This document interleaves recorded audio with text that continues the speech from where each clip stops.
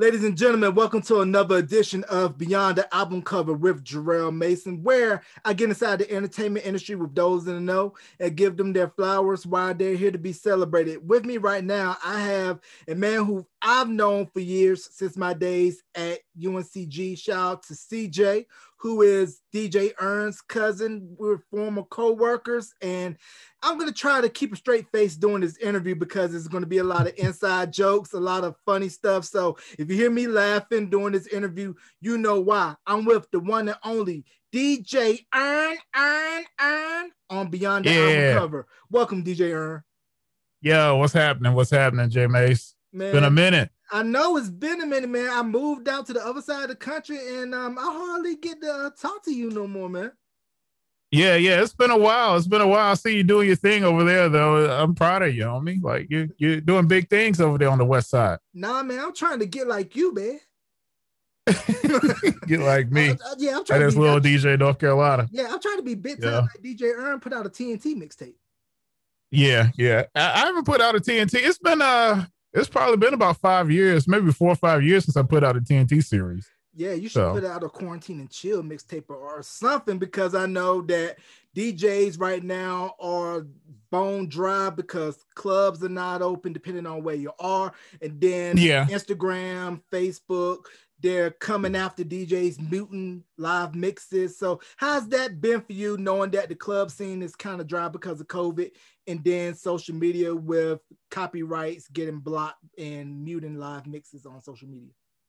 Well, with the club scene, it's been different. You know, I like to call him Daddy Roy. Daddy Roy really clamped it down for the nightlife here in North Carolina. So it's been a little difficult to move around and make things happen as far as nightclubs is going. There are clubs that are open. There are some that are following social distancing rules, and some that aren't. And it's sometimes kind of difficult to kind of navigate which one are and which ones aren't. So right now, I'm very selective on events I do. Usually if I do an event, it's either corporate wedding or I have to be really comfortable with the venue. Usually that means outside. And since it's winter now, nobody's really doing any outside events. Yeah, because we know once the spring and the summer, the weather gets warmer, we probably may see some folks have yard parties. Now, if you're not from the country, a yard party is go to somebody's house with a backyard, pull up a tent, bring out the DJ equipment, tie a bag around the tree. It's BYO. Yes. Bring your own body, bring your own bottle, bring your own bag. That's right. You got to bring your own, because you ain't drinking up auntie's special, concoction. She might have that moonshine. You might not leave her parking lot. You might not leave the driveway. You know what I mean? Yeah, make you want to do the hucklebuck. Oh man, make you want to do the hucklebuck and pass out on your own juices. Oh, that's a fact. You got to throw on some of that good old Southern soul, and just get out there. You ain't never, once the uncles get out there and get to drinking, you never know what'll happen. Yeah, I tell you, that's fun times. Yeah, that Bobby Blue Bland, members only, Millie Jackson, Clarence Carter, play some spades in that Miller genuine draft. Yeah, get some of them new school slides, man. Woo-wee. Mm-hmm. Ain't no telling what you're throwing, some Pokey and some Marvin C's, throwing some TK Soul. Mr. C. Yep.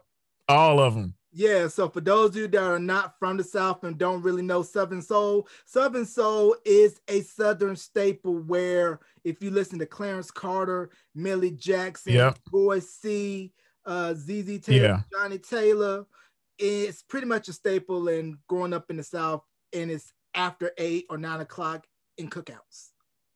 Imagine if Southern Soul is like, imagine if Chris Brown made records. Imagine if Chris Brown was 65 years old and still making the same exact records he's making today. That is Southern Soul, Southern Soul.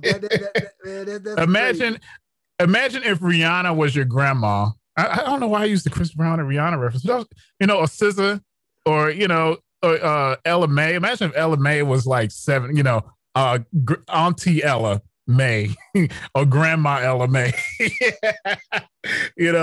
That's Southern Soul, Yeah, I don't know if you've seen this video on YouTube, Burn, but there's this video of this little white boy from Macon, Georgia. It was intermission of, I guess, a little league baseball game.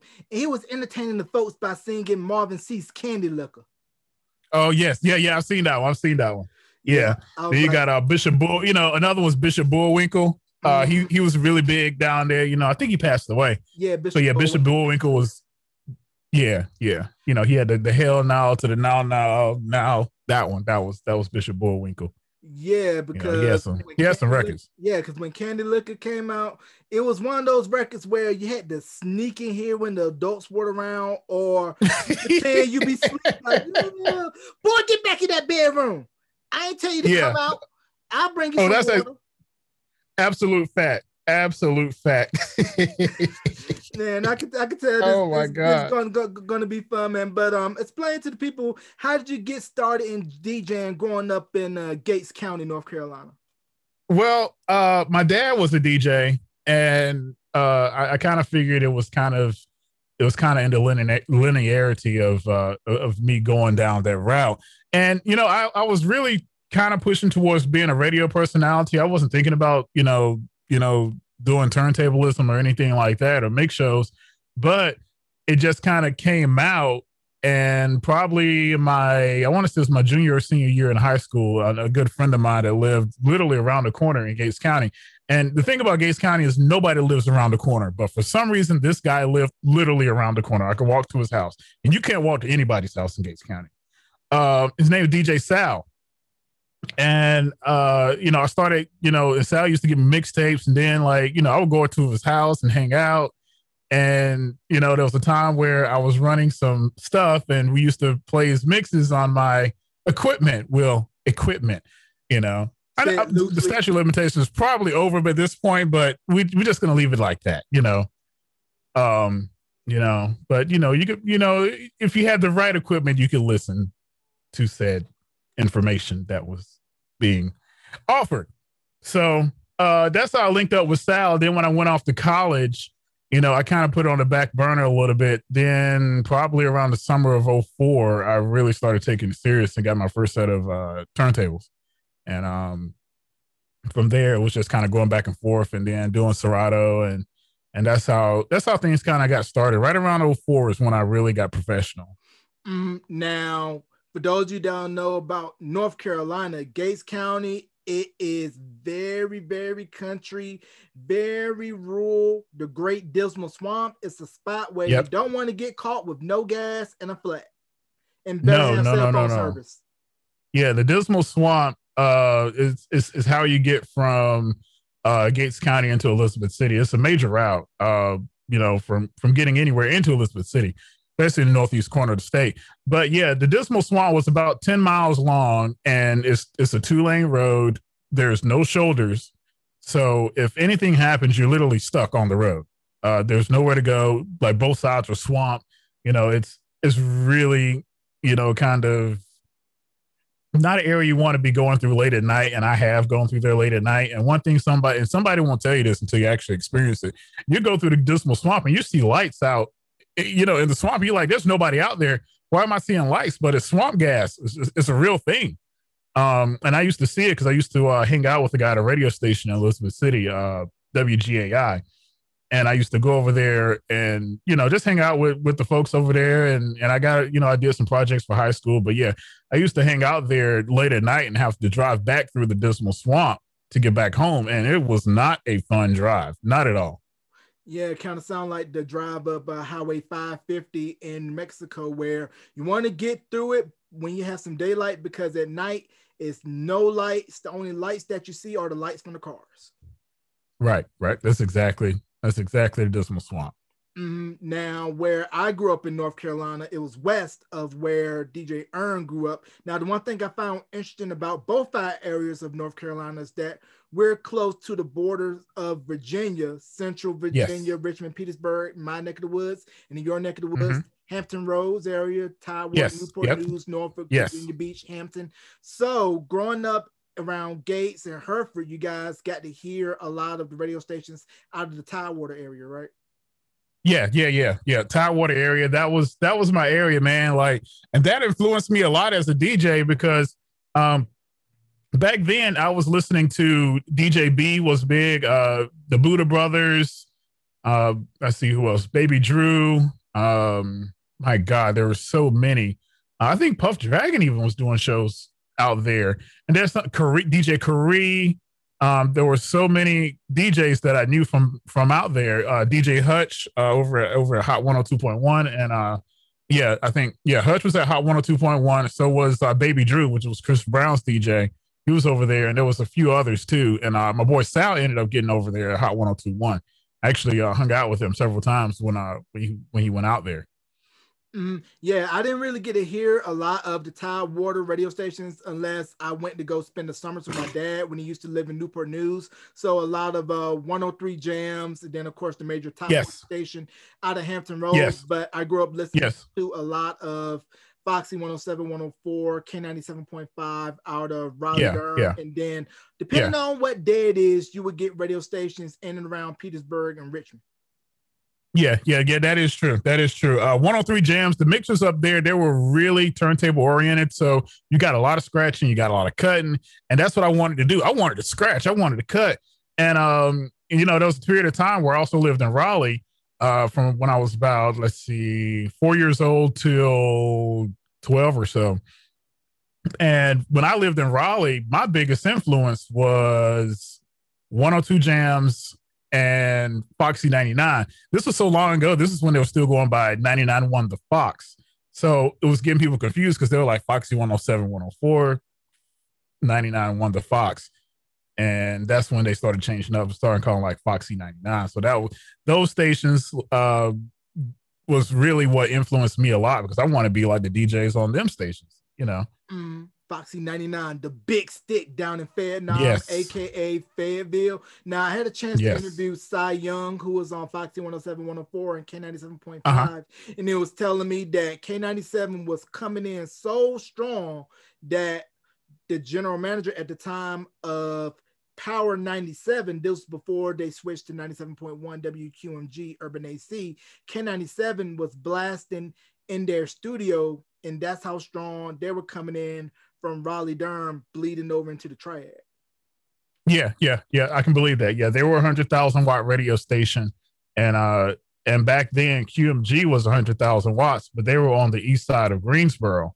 So by them being on the east side of Greensboro, they would have a strong signal. And back at that time, K97.5 had a great signal coming out of Creedmoor. Their towers in Creedmoor, and I think about 10 years ago they moved it to Durham. Yeah, because when I interviewed Cy, he was telling me that it was right around that time frame where they changed the city of license and dropped their wattage. So that's why in my neck of the woods at NC, you couldn't really pick them up, and you could only start picking them up once you hit Warren County on. Yep. That's right. Yeah. So everything's in Durham now. Yeah, up until you get around, I'll say maybe you can hear them in Orange County, but once you hit Alamance, that's when their signal starts to go out and you started picking up radio stations from the Triad. Yeah, because they were so far away from Raleigh, being all the way up in Creedmoor. They had issues on the south side of Raleigh. South Raleigh couldn't really pick up K97.5 too well until they moved it to Durham. So that was the trade-off. Yeah, they lost, Virginia, but they were able to get that close-in city like Raleigh and Fuquay-Varina and all those towns down there on the south side, like Clayton and all that couldn't pick them up before. And what would you say would be the difference between, let's say, radio from the Triangle area, Raleigh, Durham, Chapel Hill, surrounding areas, and then radio stations from the eastern side of the state, like out of Rocky Mount, Greenville, New Bern? I would say Rocky Mount, Greenville, New Bern, they were a little bit more conservative than, let's say, the central part of the state or Virginia. It was a bit more conservative. It was laid back. It was still good radio, though. Don't get it twisted. Like, one of the best stations I heard, from back then was Soul 92. I mean, they were legendary. That station is a legendary, hip hop station. You just noticed back then, they were a little bit more conservative, but it was still good radio, still really good radio, even from them and Kiss 101.9. They were Urban AC. Man, they were Whew, that was a good station right there. Yeah, because I can remember hearing about Soul 92 from one of our former co-workers, D-Train, because he was sharing with us the story Yes, about how yes, he helped put Terrence J on, and that was one of the stations that Terrence J got it started, because Terrence J is from Rocky Mount. yeah. That's right. All right, so you went to school at A&T, correct? Yes, yep, sure did. Now, did you have a chance to get on WNAA? No, I didn't. I actually auditioned for WNAA, and I didn't make the cut. It happens. But yeah, I did audition at WNAA, and I was even before then I was doing commercial radio back in my hometown. But WNAA was a powerhouse even back then. So I wasn't a mass communication journalism major, so that was already one notch against it. And the style of radio I did was completely different than how they were doing stuff in Greensboro at the time. Yeah, because if you listen to WNAA, their format to me kind of puts you in the mind of what WHUR is for Howard, where it was more adult, urban oriented, and not really very student friendly. While at WAG, it was a hodgepodge because you had a mix of people from the community plus students, and depending on what time of day, you would hear hip hop, R&B, Americana, folk, so wide mix. Yeah. WNAA was alumni driven. WUAG was student driven. So that made a big difference in how the station sounded. Right. And then also you had WQFS out of Gifford College as well. Yes. And they're student driven. Yeah. Mm-hmm. So it's kind of crazy. Both of us went to school up in the Triad, and you think about all of those schools that's within that vicinity, like we mentioned, A&T, UNCG, up 40, you have Winston-Salem State, Wake Forest University, and Elon, and you're not that far of a drive from all the schools in the Raleigh-Durham area. Then, of course, you're an hour, 30 minutes from Charlotte. Yep, that's right. You can get around the Triad pretty quickly. Right. And especially if you know how to drive, because you don't want to be caught on 40 in rush hour when folks are leaving or going to work back and forth between Greensboro and Winston-Salem. Because depending on what side of the city you're on, it's going to be about maybe a 30 to 45 minute drive, especially if you're in rush. It used to be really bad when I first moved here. But traffic has gotten a lot better. It's even better now since the pandemic because people aren't traveling. A lot of people are working from home. But generally you can get around the Triad pretty easily, even during rush hour. Now, Charlotte, no. Raleigh, no. But traffic here isn't that bad. And that was one of the things that kind of, lured me to the city. I'm like, man, I can get anywhere I need to go in a half hour, 45 minutes. Can't do it in Charlotte or Raleigh. Mm-mm. So tell us about how'd you get your start working commercial radio back down in Hertford County with was it the River or was it WRCS? I started at WQDK, which is interesting. WQDK is country, 99.3 in Ahoskie, and the sister station was WRCS, which was also in the same building. Now, what was weird about those two radio stations were they were in the same building, but they had different owners. Usually time you don't see that. How is that even possible? So back in the day, back in the late 80s, the stations came up for sale. Both radio stations were owned by the same company, and they came up for sale, but they had two different buyers. One buyer came in and said, well, I only want the FM station. I don't want the AM. Then another buyer said, well, I'll buy the AM. So that's what ended up happening. But, the owners of the AM station had the building and the tower and the land, and the owners of the FM station was renting space from the AM station. So it just made things less complex, just keep everything in the same building back then. But my biggest influence was a man named Don Upchurch. R.I.P. He passed away about 4 years ago, and he was good friends with my father, who also worked together at WQDK. And this was right around probably the late 90s, like 98. I was 14. 14 when my father passed. I stayed in touch with Don a lot. And as soon as I turned 16, it was literally, I came in there. He put me on the air. And, and I was board opping Saturday mornings, and I'll also do remotes for them. And every now and then, if something went wrong, because the radio station was on what they call satellite, so there a lot of times there wasn't nobody in the building except maybe the mornings, where Don did the morning show, and that was it. And the rest of the day it ran off the satellite. And so I would come in on the weekends, run that. Sometimes I run the church services on Sunday mornings. Well, one day I was hanging out in the building, and I was talking to Bishop Watford, which is the now owner of WRCS, and I asked about what it would take to get on. He said, "Well, talk to Reverend Wiggins, because Reverend Wiggins was the owner. This man named James R. Wiggins, and Reverend Wiggins lived next door to the radio station. He actually built a house next door to the radio station. So I got off. It was one Saturday, I think. And I went next door and I talked to him, and sure enough, he put me on the air and I got trained, and that was, and that's how I ended up on WRCS as well. So literally it would be a Saturday morning. I would come in to WQDK around 7 a.m., do my, run whatever shows I needed to run. And by 12 or 1 o'clock, I would do afternoons at WRCS. And I did that all the way till I graduated high school. Oh man, because when you get in radio, normally board opping is your standard entry-level gig, where if you're going to have a syndicated show run, you're going to be responsible for making sure that the commercials get played, make sure that you do your weather breaks and the stop sets for the show, make sure that the logs are done, and any other automated shows get loaded into the automation system, and be sure to set those tones so those commercial breaks can come in. Now on YouTube, there's an old air check from, I believe, summer of 79 from WRCS out of the Hosky with CJ Henderson. CJ Worthington. CJ Worthington, excuse me. Can we talk about him? CJ was a legend there in a Hosky. One of my friends, Linda, she used to go by the on-air name Linda Lewis. She's actually still involved with the radio station. She's been there since the early 60s.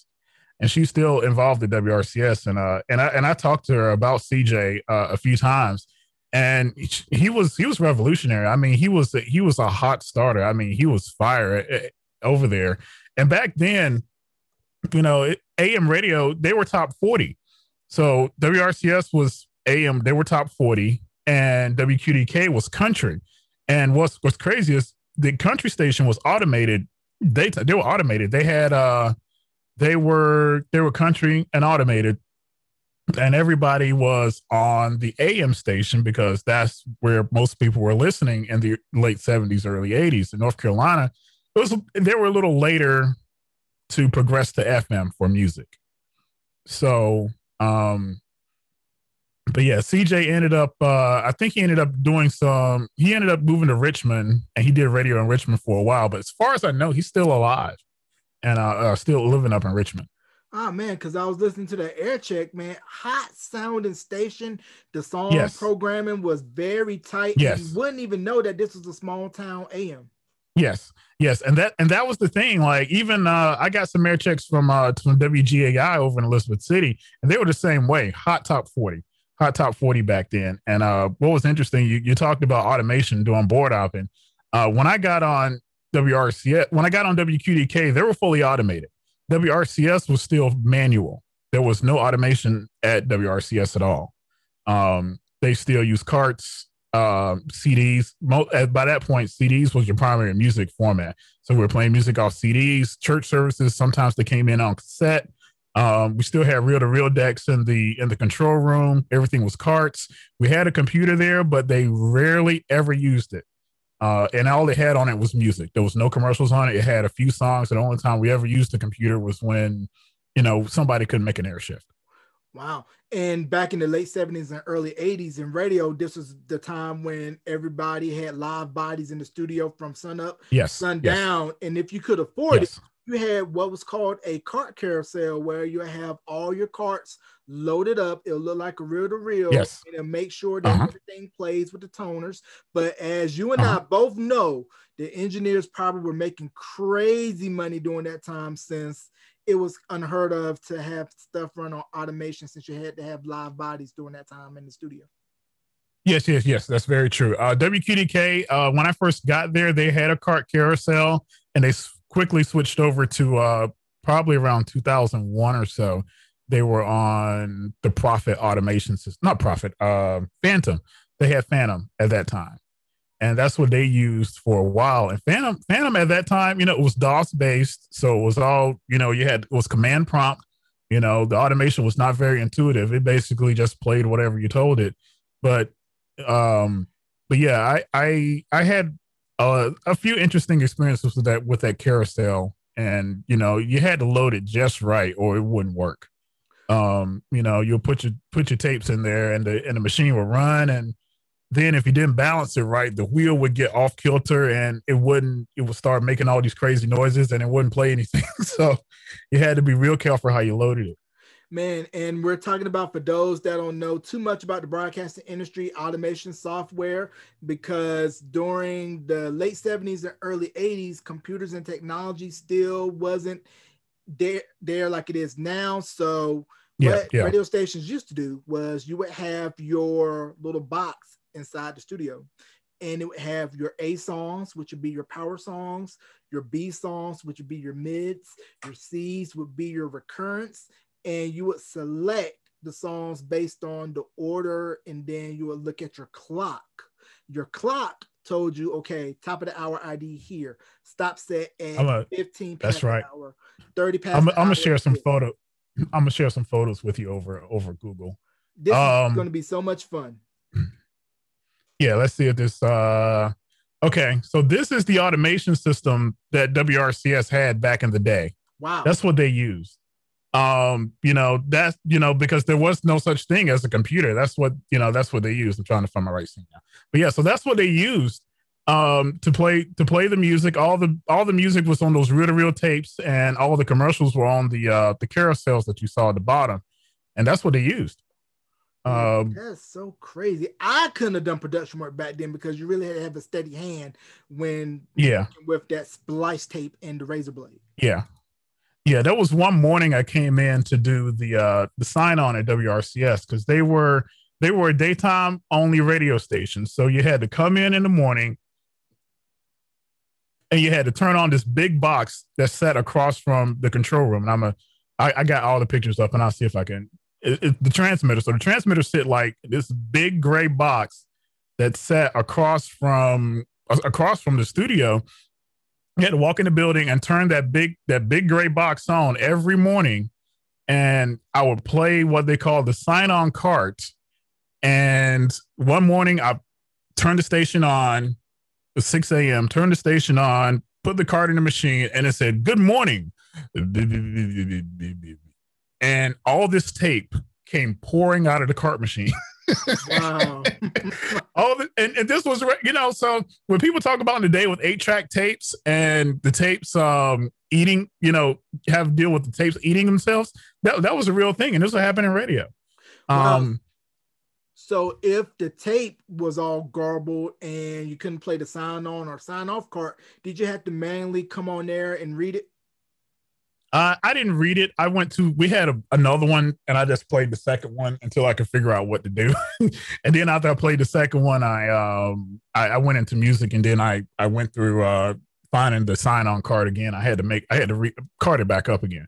I had to put it on a new cart, because that cart was destroyed. You know, the tape had wound all the way out, so it was no good. Wow. No good at all. Very crazy. And also, American Top 40 was out and still out, but during this time, it was coming in on records. Now, there were stories where they would send the week show to the affiliates, and it would be in the PD's office locked. So the DJs didn't have access to the week show until maybe a day or two prior. So that way you could be able to have it on hand, so whoever's doing the production can do the local liners, local inserts, whatever, what have you. And there was a story in the AT40 book about the 70s or 80s, where a few DJs said that they were coming in to do their shift of AT40, you know, the board op it, and the records weren't out.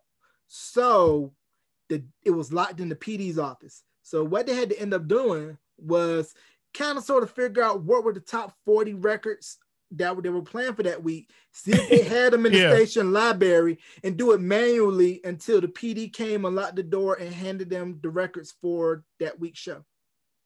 Yeah, I can believe that. I had that happen at WQDK. I walked in there one morning and the shows came in on CD and they were locked in the manager's office. They were locked in Don's office, and I had to, luckily somebody at WRCS had a key and they got in there and got me the CD so I could run the show that morning. But yeah, that was real. Actually, let me see if I can share a photo of the control room at WQDK from when I worked there. I found that one too. Wow, this is very interesting. Hopefully, it was a lot better than 99.5's, because our studio, for those who don't know, it was like being in a studio, very small, very cramped, can't fit no more than maybe 2 or 3 people in the studio, because primarily the AC station and the country station had the big studios. Man, same spin pots. That's the board. Yeah. So that's the board. It was a Gates, it was a rotary board, and you can see the computer in the middle. And we still used carts from time to time, but yeah, that was the control room. That's what it looked like when I worked there. So you had to kind of figure out how to work things, and it works different from a sliding pop board, which most of us radio folks are used to. So it was real nostalgic, working back in the day. I'm going through some of the other pictures. This was WRCS at the same time. This was next door, So that was what their room looked like, and they had a rotary board as well. Wow. No slide pots. So it made for interesting radio, and it worked. It worked. Yeah, you can make great radio with those. Yeah, you can. You really have to be super tight, because if you go back and listen to those golden radio era air checks from AM stations like 93 KHJ out of LA, WRKO out of Boston, pretty much those Drake Chenault boss radio stations, it was pretty much where radio was very tight, and you really had to know your stuff. Yeah, so that's what WQDK had. They used Drake Chenault. That was the tapes, and this was the front of the building. That was the front of the building right there. Oh, wow. So that's my first car parked over there on the left hand corner. Wow!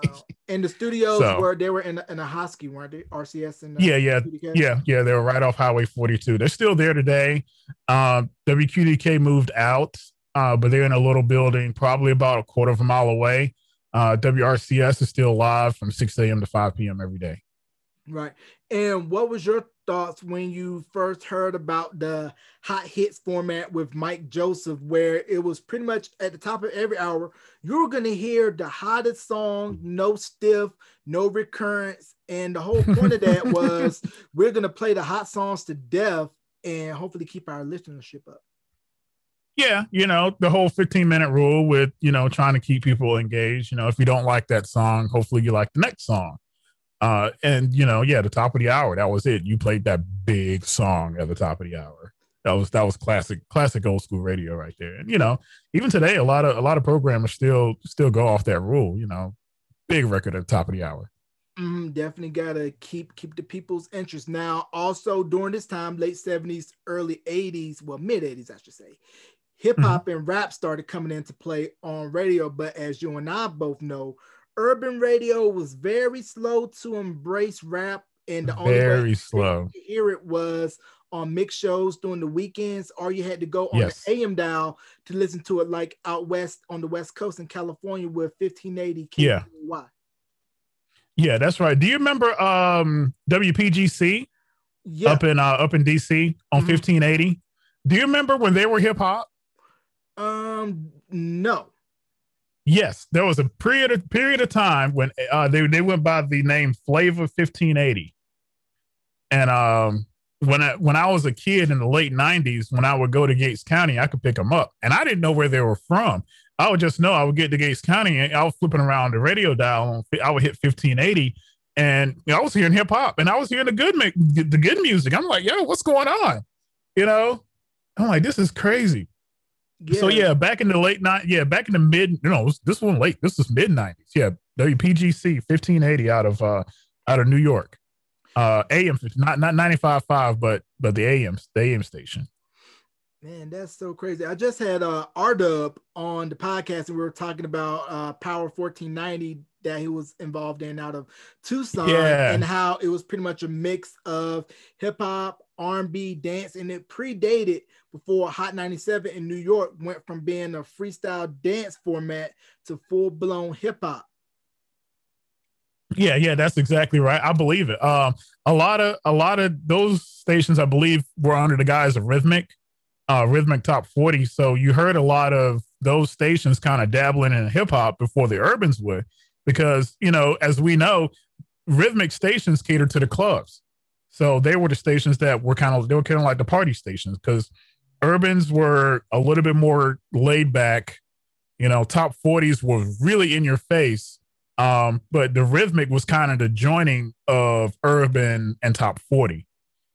So I saw a lot, you know, even, you know, you listen to old 102 Jams air checks or Hot 97 air checks, and you're like, yo, it's completely different, but you're hearing party records, what I call party records. Wow. And there's an old air check on YouTube from, I believe, 86 when 103 Jams went by the calls Wowie, WOWI. And it was interesting, yes, around the mid 80s where you would hear the Police, Phil Collins, Madonna, stuff that were pop but had an urban lean to it. And this was before they really started to embrace rap fully. So what do you think that transition was in radio, where we're going to stop playing the pop urban leaning records and really go full blown rap alongside with your Luthers, Anita Bakers, Sade's, and Freddie Jackson's?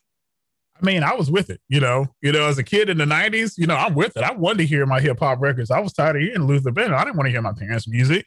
I didn't want to hear that. You know, I wanted to hear, you know, I wanted to hear Criss Cross and, you know, Another Bad Creation, MC Hammer, Vanilla Ice, Snow, Ski Low, all these one-hit wonders I mentioned, Sir Mix-a-Lot. You know, that's what I wanted to hear. You know, then you get a little deeper. You want to hear some Wu-Tang or, you know, KRS-One, Busta Rhymes, all that, you know, that's what I wanted to hear.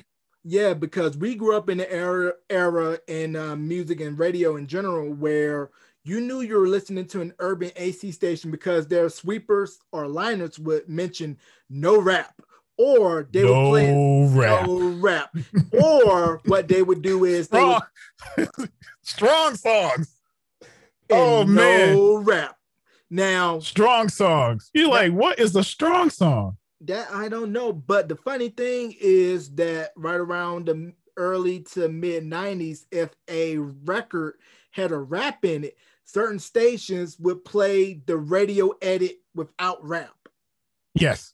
And that still happens today. There are some urban ACs that do not play rap. You know, if they have a song that has R&B verse, a rap verse in it, they will cut it out. I still find that odd because our age demographic is pretty much urban AC age now, and we grew up on hip hop.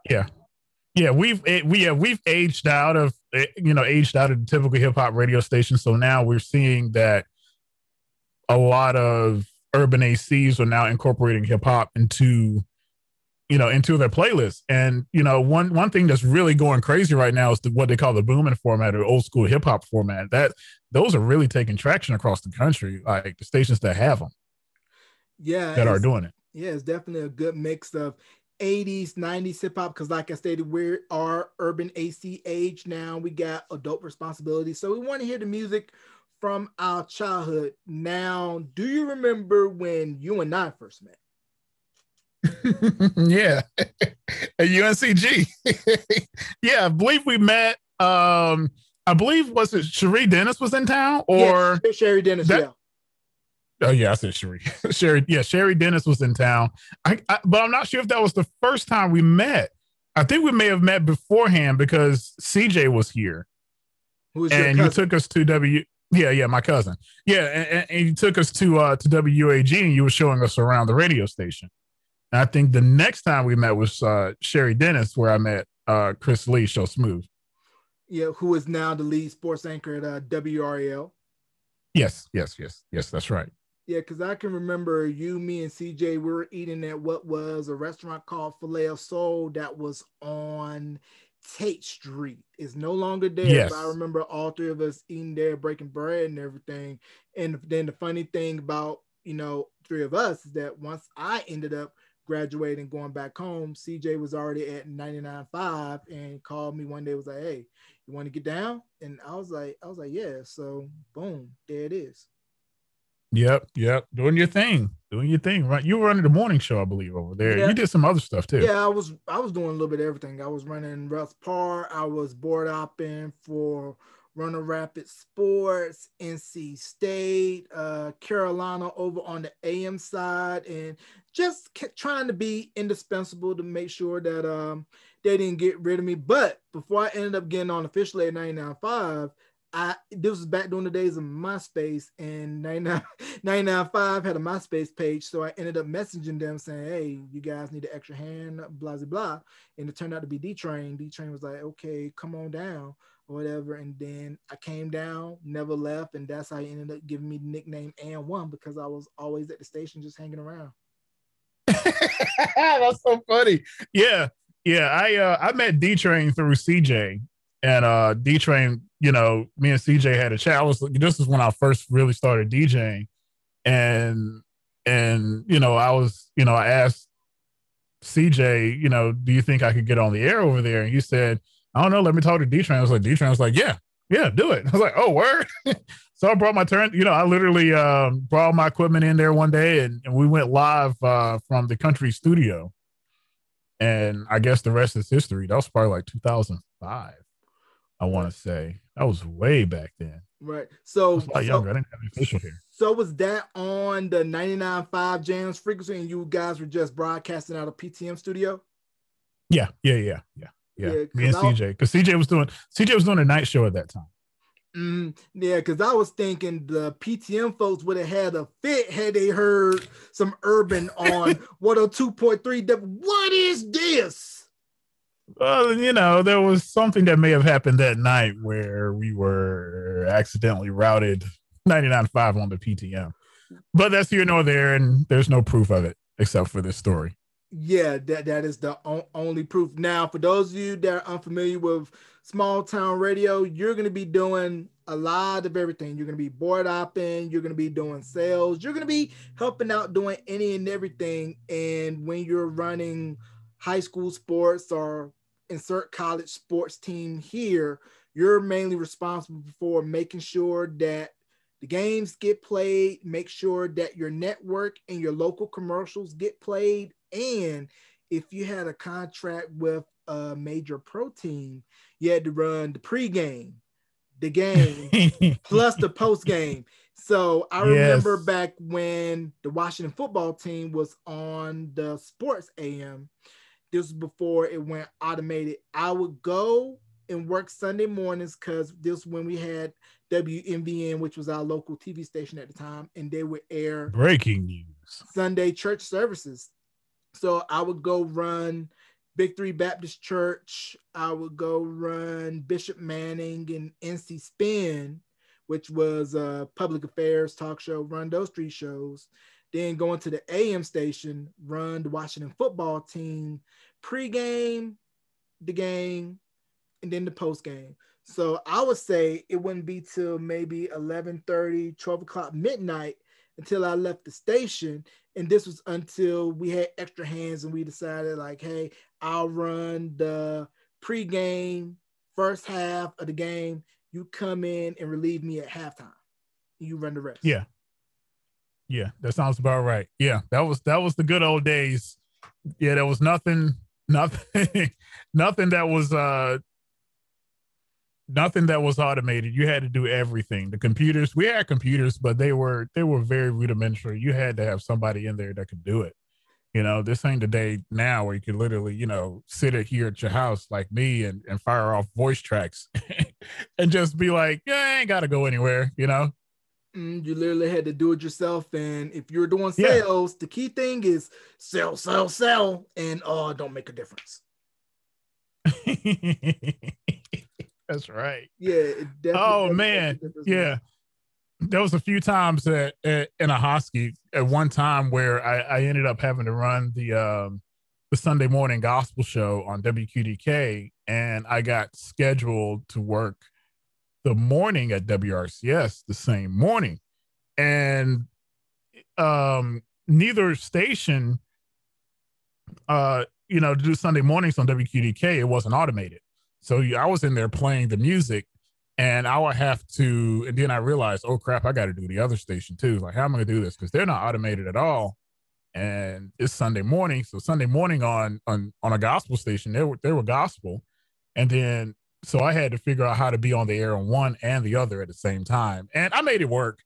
It was a lot of running back and forth between studios, and watching records and making sure I had enough time, but I made it work. It was kind of cool doing both at the same time.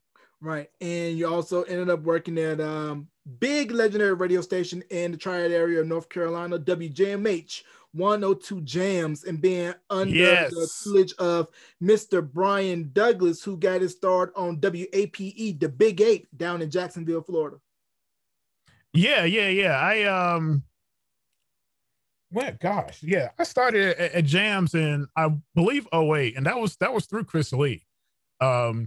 He actually, he was talking to me about it, and I wasn't really interested in doing it initially. I was but kind of wasn't. Like, if it happens, it happens, but if it don't, I just, keep doing what I was doing. Because at that time, I was in the clubs really heavy, so that was kind of my focus, and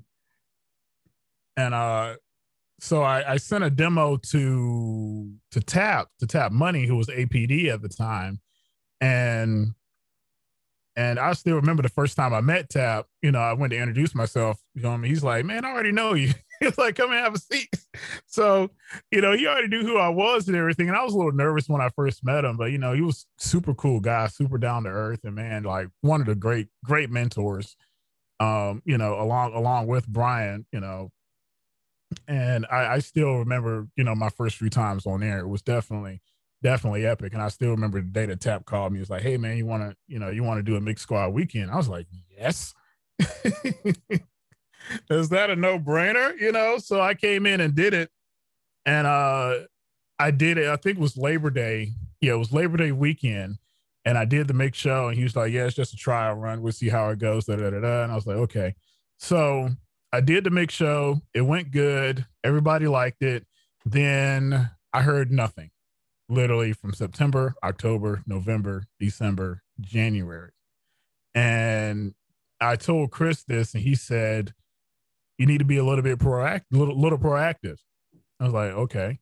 So I called Tap about it. I said, interested, I know y'all have another Mix Squad weekend, coming up. And he's like, okay.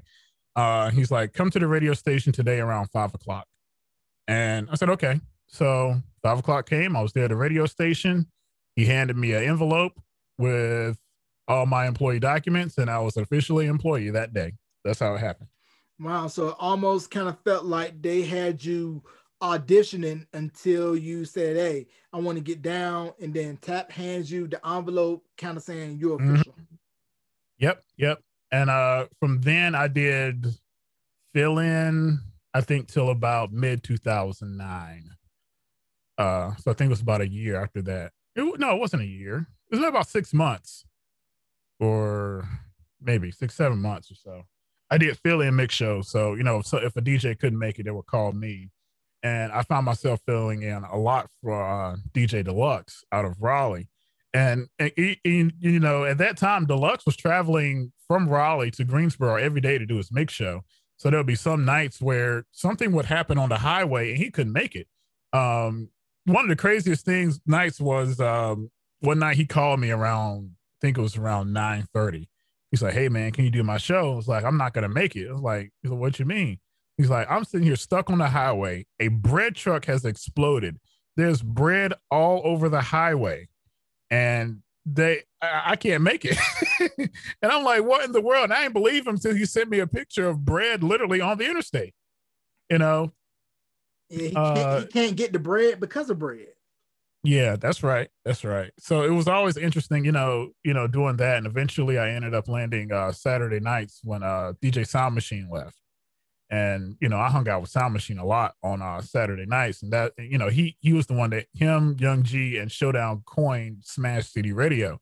So I was already feeling big shoes because Sound Machine was, Sound Machine is a freaking legend. So, I come in, I'm sitting here coming in behind Sound Machine. I was like, yo, I got big shoes to fill because Sound Machine is that guy, So he gave me a few tips, and, I just came in and did my thing. And eventually, probably after a few months, talking to like Tap and Brian, they say, if you really want the show, you really want to be here, you got to make it yours instead of making it feel like you're just filling in from Sound Machine. That's what I did. And that's what really, really, got me to that next level there at Jams was, if I wanted to do something, was take ownership of it and do it. And, I really, so many props to Brian because, coming from being a club DJ, you have a certain mentality of how to play records, when to play records, because you're kind of looking for that instant reaction because you can see it. And radio is a different story. You don't know who's listening. You don't know when they're listening or how they're listening. So Brian was able to help mold me into a better mix show DJ, into how to play records that impact, that make an impact, play records that matter, because sometimes, and I see it in the clubs too. Back then, I didn't think about it until, we started having a lot of talks about music and how to play records and how to move in and out of songs. That art of playing hits, playing records that matter, versus just playing songs that you might think is cool. Sometimes it's, in the end of the day, it's not about the DJ. Let's say the DJ's taste in music. It's about what the people want to hear. And that's the thing. You want to play what the people want to hear. So you want to play the records that matter. And then after that, when I got into that mentality and I started to listen and really, really hone in on on his coaching, I ended up with a better mix show. We're talking, even in PPM days, I'm sitting here with a Saturday night mix show with over a 30 share. And that's unheard of in PPM era. Mm-hmm. And, I go, and sometimes when I'm traveling, I go out and I listen to other DJs and I'm like, I know these guys are dope and I'm hearing them do so much talented stuff and they're playing all the wrong records. Right. And for those of you that don't know, PPM means portable people meter, and that is how radio determines their ratings for their diaries. Yes. Because prior to the portable people meter, you would get diaries sent to your home, and they would ask you questions like what station you listen to, what time, and then that's what radio stations use to determine, okay, we're going to put our money towards this drive time because it's number one in the market. And then also, if you hit certain quotas, you get incentives. Yes. Oh yeah. That's absolutely true. Yeah. PPM really is a real game changer because now you're actually seeing how people listening to the radio, well, let me rephrase that. You're seeing how people actually listening to the radio versus them telling you how they are listening to the radio. Because people back then were just saying anything. I don't know what station I was listening to between 6 and 7 a.m. on Tuesday morning 3 weeks ago. So they put down their favorite radio station, the big thing that really changed with PPM was getting the accuracies right. And you saw a lot of radio stations really fall because of PPM, because now you're seeing actual numbers versus seeing who knows, whatever they put in the diary. A lot of inflation was going on. There's a lot of art to PPM, man. A lot of art to PPM. Kind of sounds like how back before SoundScan, how the music industry would determine the sales of albums was they would send out sheets to the local record stores and they'll fill out, okay, what's your top 3, 5, or 10 albums selling this week? And that's how they would determine the numbers for Billboard before SoundScan. I believe it. Yeah. Sounds about right. There's, back then there was no digital way to track it. You had to go off literally an honor system. You had to be honest that a person would tell you what actually happened because there's no computer back there. Or there's no unbiased resource to tell otherwise. Right. Or you would read the industry trades and see, okay, who's playing what. Yeah. Media based. media base nowadays. Yeah, so you can figure out how to counter. Now, about countering 102 and K97 out of Raleigh, they didn't really have a lot of competition. I remember that there was another station that briefly tried to take on 102 in Greensboro, but it fizzled out. And then Foxy, originally, I didn't know this until when I interviewed Cy, told me that they were competing alongside K97 as Foxy 107. It was the heritage station, but K97 was kicking their butts in the books that they made Foxy flip to Urban AC. Yeah. Same thing happened in Greensboro with 102 Jams and QMG. QMG was the heritage Urban AC. QMG stands for Quality Music for Greensboro. They believe they became an Urban AC or started targeting Blacks somewhere in the early 70s, I want to say. And from then on, QMG has been the station for Blacks. And up until 1990 or so, when 102 came on the air at 88, but they were rhythmic. They were rhythmic top 40. So they didn't play a lot of rap music. They didn't really even target hardly any of the audience that QMG had. For a brief time, there was, I believe it was WKSI on 98.7, KISS 98.7. And I think they did go up against QMG for a hot second. It was not very long at all. I don't think anybody even mentioned that, when they talk about, urban radio history here in North Carolina, well, in Greensboro. But QMG, so 102. So when Brian came there, Brian Douglas came there in 1990. He started changing the format some with his consultant. My gosh, his name gets away from me now. But him and Brian, he also put on, the same guy put on WJHM 102 Jams in Orlando, if you remember them. Mm-hmm. Do you remember 102 Jams Orlando? Yeah, the same consultant. Yeah, because the reason why was because the call letters were so similar to 102's. It's just the flip of two letters. Yes. Yeah, I'm sitting here looking at the Wikipedia article, see if I can find the guy's name. That Jerry Clifton. Jerry Clifton put on 102 Jams Orlando and 102 Jams in Greensboro. The only difference is 102 Jams was in Orlando was WJHM and Greensboro's JMH. So Brian Douglas and Jerry Clifton were working together to really bring in 102 Jams, and that's when they started playing rap music. They were one of the first stations in the state to play rap music in the early 90s.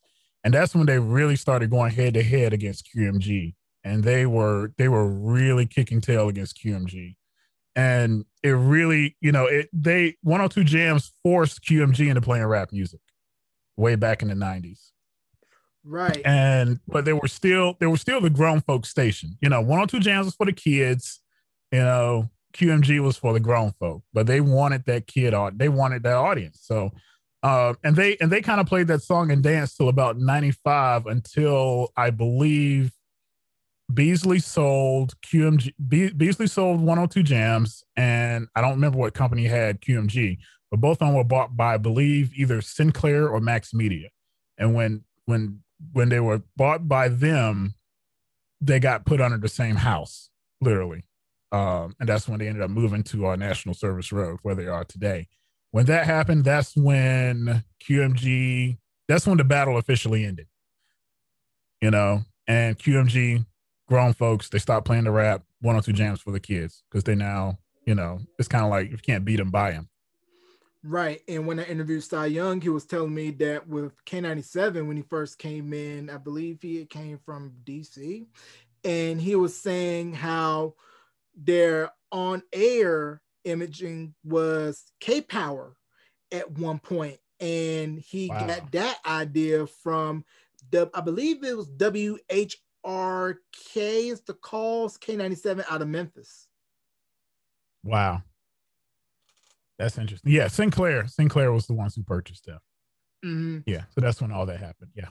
So can we talk about the impact of K97.5? Because to me, they're the gold standard of R&B hip hop radio for Central North Carolina and the Raleigh-Durham area.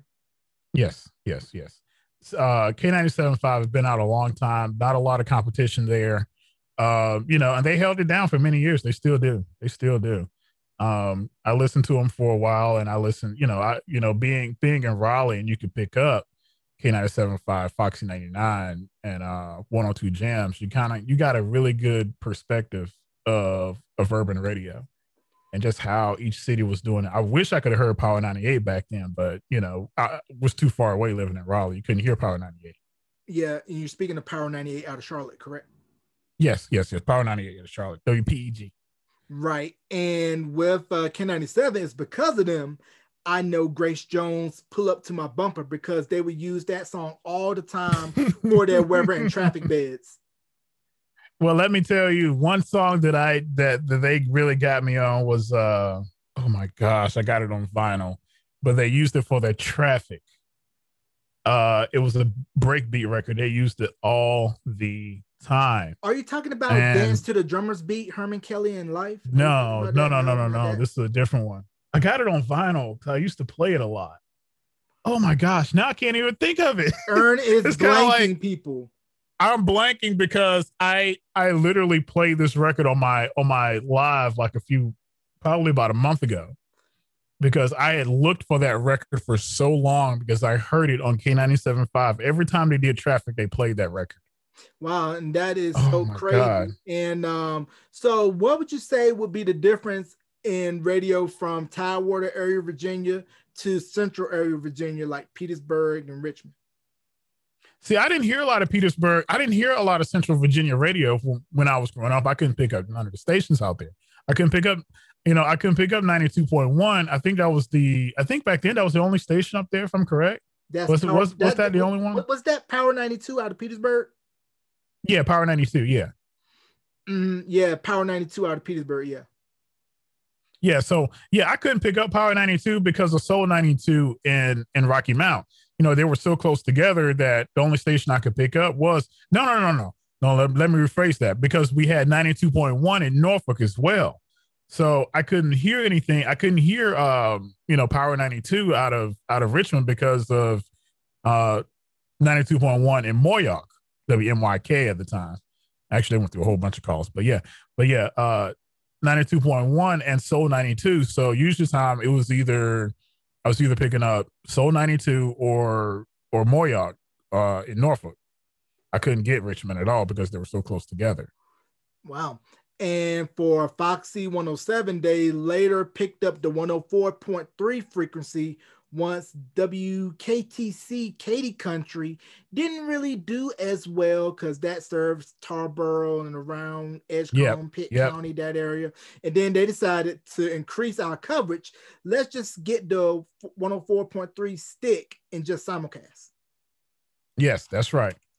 Yep. That was a Tarboro radio station. WCPS was the originator of them. Okay. WCPS and AM 760 in Tarboro. So they put on 104.3, and they figured out how to move it close enough to Raleigh where they could still cover Tarboro and Raleigh, and that's how they ended up with 104.3. Right. That was a big thing back in those days. Yeah, crazy. And I believe there was a good sounding urban AM station that was pumping out of Warrenton at one point. I think the calls were WARR or WAAR, something to that effect. WARR. And what's crazy is they're still doing their thing down there. They are. Every now and then when the weather's right, I can pick them up here at the house. Usually, actually, this is about the time of day where I start picking them up.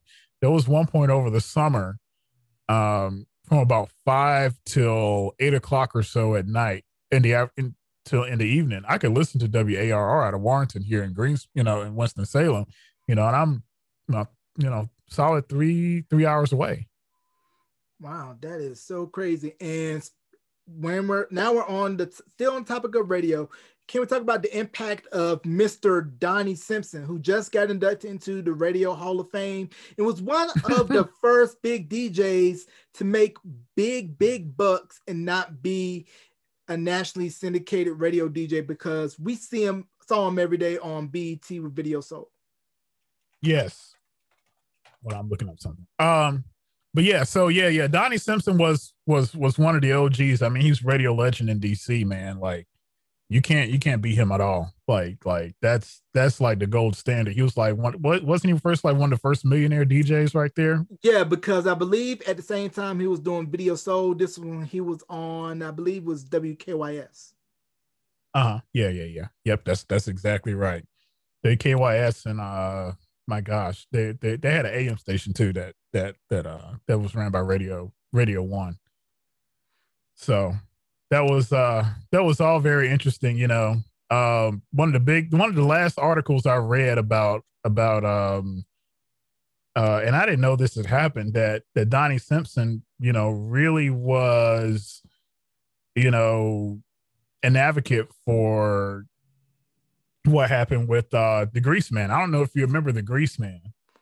Was this I know of the Grease Man. Was he on the same radio station that Howard Stern was on when he was in DC? Yes. He was a shock jock at the time. But Grease Man is still alive, acting like he's dead. No, he's still alive. But no, he said he made some anti-Semitic comments way back in the early 2000s, very, very unsavory. And you know, Donnie Simpson, you know, was just like, hey man, this guy's got to go. You know, this was before cancel culture, and what he did was successful. You know, it was bad. It was bad. You know, it was along the comments of you know, he was talking about MLK Day, and he said, well, you know, why don't we shoot for other people to get the whole week off? You know, that was his comment. And, you know, people like Donnie Simpson was like, yo, this guy's got to go. He can't be saying stuff like that. You know, so, you know, salute to Donnie, you know. Yeah, especially on public airways. And want to talk about the contributions and significance of this man, legend in the DMV, paved the way for future shot jocks. Howard Stern even came on his public access show back when Petey Green's Washington was on BET and on, I believe, WDCA out in DC. And if you look at the movie Talk to Me with Don Cheadle, Chedra Ejiofor, Taraji P. Henson, and talk about the legend of Mr. Petey Green. I don't know a lot about Petey Green. I mean, I know he was a legendary, you know, DC radio talent. You know, that's one of those guys, man. Like he paved the way for us, man. Like for real, he really did. And just salute to him. You know, I've seen a few snippets from his TV show. One of the most famous one was How to Eat a Watermelon. Yeah, all you people that's watching, you need to go see the How to Eat a Watermelon video from Petey Green, man. That was yourself while doing legendary. Yes. You know, he was, you know, it was just crazy, you know, because I'm sitting here watching the show and he's just flinging the N-word left and right, and nobody's saying anything. You know, and of course we can't even do that today. No. No, not at all. Every now and then, you know, with just the whole climate of everything you watch, you know, you hear some NPR do it. I've heard NPR do it before. And you know, a few artists, you know, a few people can get away with it, like Dave Chappelle, but everybody else, no. No, so can't do that. So, but yeah, Petey Green is definitely one of the OGs in radio, and DC radio is just so fascinating, man. It really is. It really is. It's just like there was two radio stations in DC. My gosh, now I got to look up both things. Do you remember what the AM station that's connected with Radio One in DC? No, I'm not too familiar with radio stations in the DMV market, because I was thinking about WAVA. No, I don't think that was FM though. What WAVA was. But I'm not too sure about that. But do you think because of cancel? WOL, yeah. Wow, that's crazy. So do you think because of the way cancel culture is now that morning shows like The Morning Zoo wouldn't be as effective today, because you can't really get away with a lot of the brash stuff that morning show radio on particular formats were known for? Almost definitely. I mean, it's not, you know, cancel culture has changed the just the whole aspect of a lot of, you know, especially comedians or anybody that's in the entertainment industry. Has really changed how they can navigate navigate and do anything without offending, certain groups. You just can't do it anymore, and it's understood, sometimes, there's comedy, sometimes people try to, guise racism in comedy, and it doesn't work that way. If it's, yes, there's stereotypes about different races and cultures that are sometimes funny, but sometimes people are trying to say offensive stuff and act like it's funny, and it's really not. That's that's the whole cancel culture deal. It was just like what the Grease Man said about MLK Day. That's not funny, right? And you definitely can't do like what Howard Stern did in Private Parts, where they were spoofing the match or dating game, where it was blank a doodle doo, blank a doodle doo. What do you have up here, Ern? I have a great big. I'm not going to say. Well, I can't say it because we're not on the FCC airways. But this is a wholesome, family-friendly show. That was Stern pushing the limits of his PD. Him and the PD at that time did not get along. They actually hated each other. Pig vomit. And, pig vomit. Yeah. But Ern, that sucks. So, yeah. WNBC. I think everybody knows that. Darcy blows. I listen to I listen to Howard Stern a lot now since I have satellite radio. And I said I would never buy satellite radio. And now I have a vehicle with satellite radio, and I renewed the subscription to satellite radio. So I listen to Stern a lot. I'm on the road a lot. I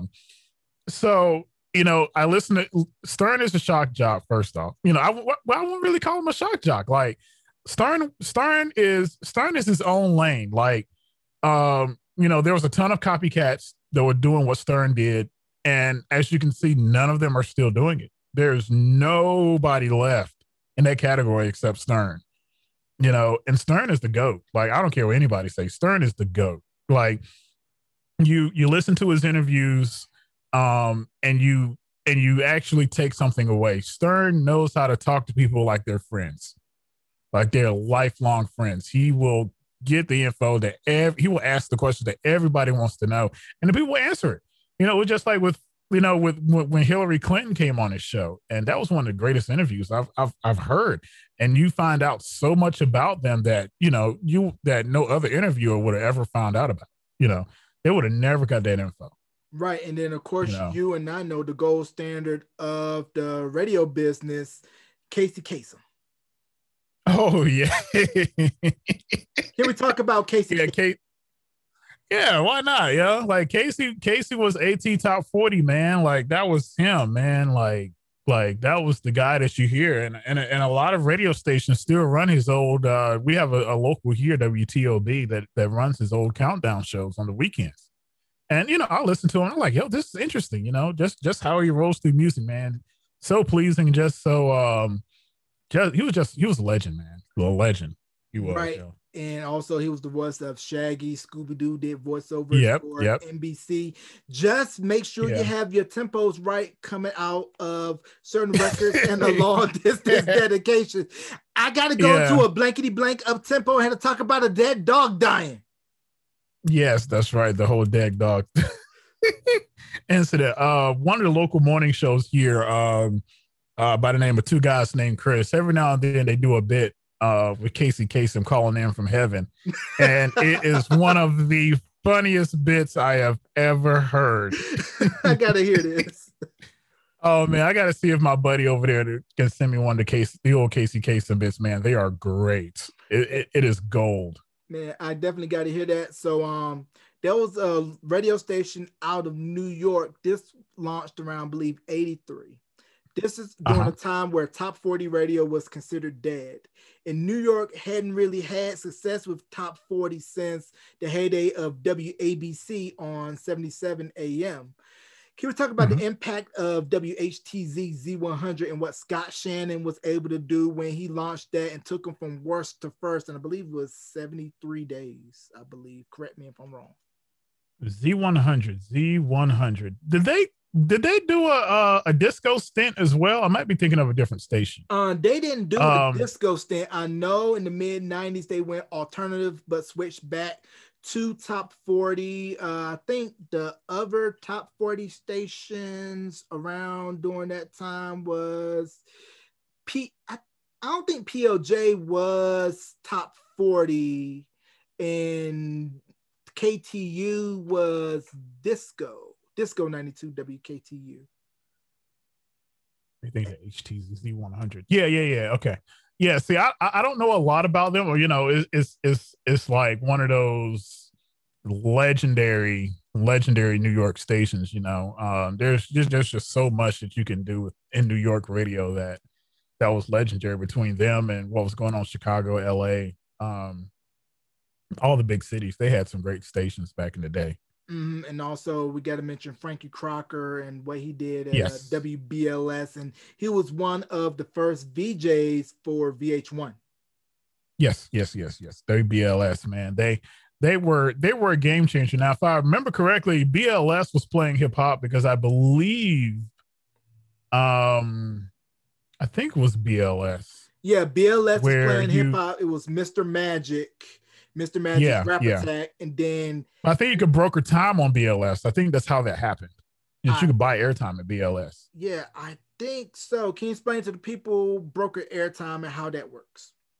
Okay, brokered airtime is basically, when you hear commercials on the radio, that is the advertiser buying airtime on a radio station. But some radio stations allow brokered airtime where you can buy 15, 30 minutes, an hour of airtime, and you can broadcast whatever you want during that airtime, within guidelines, what the FCC considers decent. But yeah, so you can literally go, some radio station, you can buy a block of time and just air whatever you want to do during that during that period of time. This happens a lot, especially on talk radio stations where you hear like, this program is being paid by Jay Mace. And then, and then the views of opinions of this radio station are not necessarily the views and opinions of Jay Mace. And then they go on, and then, you have your whole half hour to do whatever you want. And then at the end, they'll run their disclaimer again, and you go off, So that's brokered airtime. And when I worked in a Husky at WRCS, they had a lot of brokered airtime. That is the staple of religious radio is brokered airtime. You find that a lot. That's how a lot of church services get on the air. Right. And then you got to throw in those live reads. This program was brought to you by Jack's Fiddle Faddle Shop, located on 1, 2, 3, 4, 5. I forget. Yes. Traffic and Weather is being sponsored by Christian Berry's Heated and Cooling. Yes. And also brought to you by C&W Candice, located on Julian Allsburg Highway in Runner Rapids, North Carolina. And also be sure to go by and visit Eli's Butcher Shop, located also on 1, 2, 3, 4, 5 Main Street in Runner Rapids, North Carolina, on AM 1400 WSMY, your best in Southern gospel of the Roanoke Valley and Southside Virginia. And today's show is being sponsored by Lee's Funeral Home, and the studio is being sponsored by Lee's Funeral Home, where the dead come alive. You can hear this on WDLZ, The River. And speaking of The River, can we talk about the impact of the late Mr. Earl Tulliger? Oh man, Earl was a legend. I never got the opportunity to meet Earl. I'm surprised. But I never met him. But when I moved into the area, I mean, Earl was the voice of 98.3. Like, that was him. It was just like, because I was in a Husky in Roanoke Rapids, not a Husky, Murfreesboro, the Husky radio station, the Murfreesboro radio station were competitors. Obviously they're 10 miles apart. They both cover the same area. So what's interesting about them two is WRCS, WQDK was country, WRCS was top 40. In Murfreesboro, WWDR was country, WDLZ was top 40. So they were kind of running back and forth. And like I said, my mentor, Don Upchurch, he worked at both radio stations. So, but at the, I want to say probably the mid 80s on, like, Don was the voice of WQDK. He was the absolute voice of WQDK. You heard him on all the commercials. You heard his voice every day. Anybody in this town knew who Don was. I mean, Don was that guy. I mean, and he was a local historian. I got his book. He posted a book on the I believe it's the Lost Colony. He published a book about the history of it. I have it somewhere around the house. I bought it right after he passed. His wife, I don't think the book was completely finished when he passed, and I think she went on ahead and got the rest of his documents together and published the book. But it is on Amazon, so I did went on ahead and buy it. I bought it from that support the family. Man, that is so crazy. And also Earl Telliger, he was the voice of Roanoke Rapids Yellow Jacket football, and upon his passing, they renamed the press box after Earl Telliger. That's awesome. That's awesome. Yeah. Yeah. They renamed the radio station 98.3, the Earl. And in Ahoskie, these studios are the Don Upchurch Studios. And there's a plaque at the building when you get up to the studio, that has his name on it, his information. That's nice. I had a chance to see Earl quite a bit because he would come up to the radio station and in Weldon from time to time. We got a chance to chat with him and everything. Always very nice, very professional, and definitely a legend in the Roanoke Valley, or should I say Roanoke Chowan area. Yeah. And so go ahead.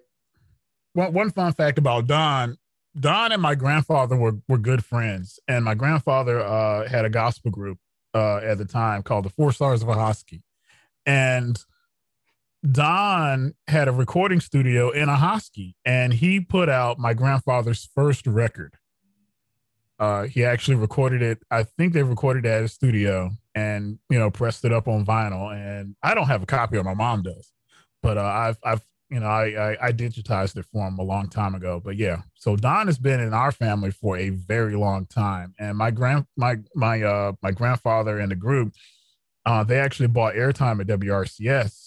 And they would come in every Sunday morning, and they would sing. Initially, at first, they would sing live for 15 minutes. They would come in, they would sing on the radio for 15 minutes.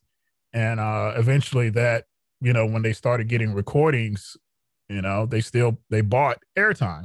And they for 15 minutes, it was the Four Stars segment. And you heard nothing but their music for 15 minutes. And it got to the point where my grandfather had sponsors. So literally, the expense of buying the airtime was already covered by businesses that supported his 15-minute program on the radio station. Man, that's crazy. And I was talking with CJ when I had him on the podcast, and he was talking about how, our neck of the woods, Northampton, Hereford, Gates, Bertie, was pretty much a major stop for R&B acts in the 60s, 70s across the Chitlin circuit. Yes. Do you know WYAL 1280 in Scotland Neck? Yeah. Yeah, that is a 100% Black-owned radio station. It's been Black-owned and operated radio station since they came on the air in the mid-60s. Wow. And Scotland Neck, North Carolina, for those that don't know, one of the few towns in the state where you could park your car in the middle of the street, because there's actually parking spaces in the middle of Main Street. Yes, I actually went through Scotland Neck about a year ago. Just, I went down there to find WYAL. I was curious about it, and I found the radio station. And it's just a little tiny building right on the edge of town. Mm-hmm. And the funny thing about southern radio stations, especially small towns, it looks like it's a converted trailer and hodgepodge mixed all together. Definitely a type of town where you want to make sure you have gas, no flats. You have some people say you're lost boy. That's a fact. You might get you lost around these parts. Yeah, you might get that. You might want to get on out of here before something bad happens. Yeah.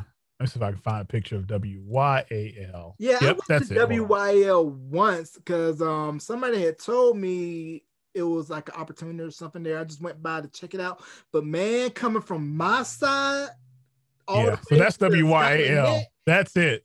Yeah. Yeah, like I said, it looks like all it is. Like I said, it looked like a converted house, or somebody's has living quarters and the radio station is maybe 2 rooms down.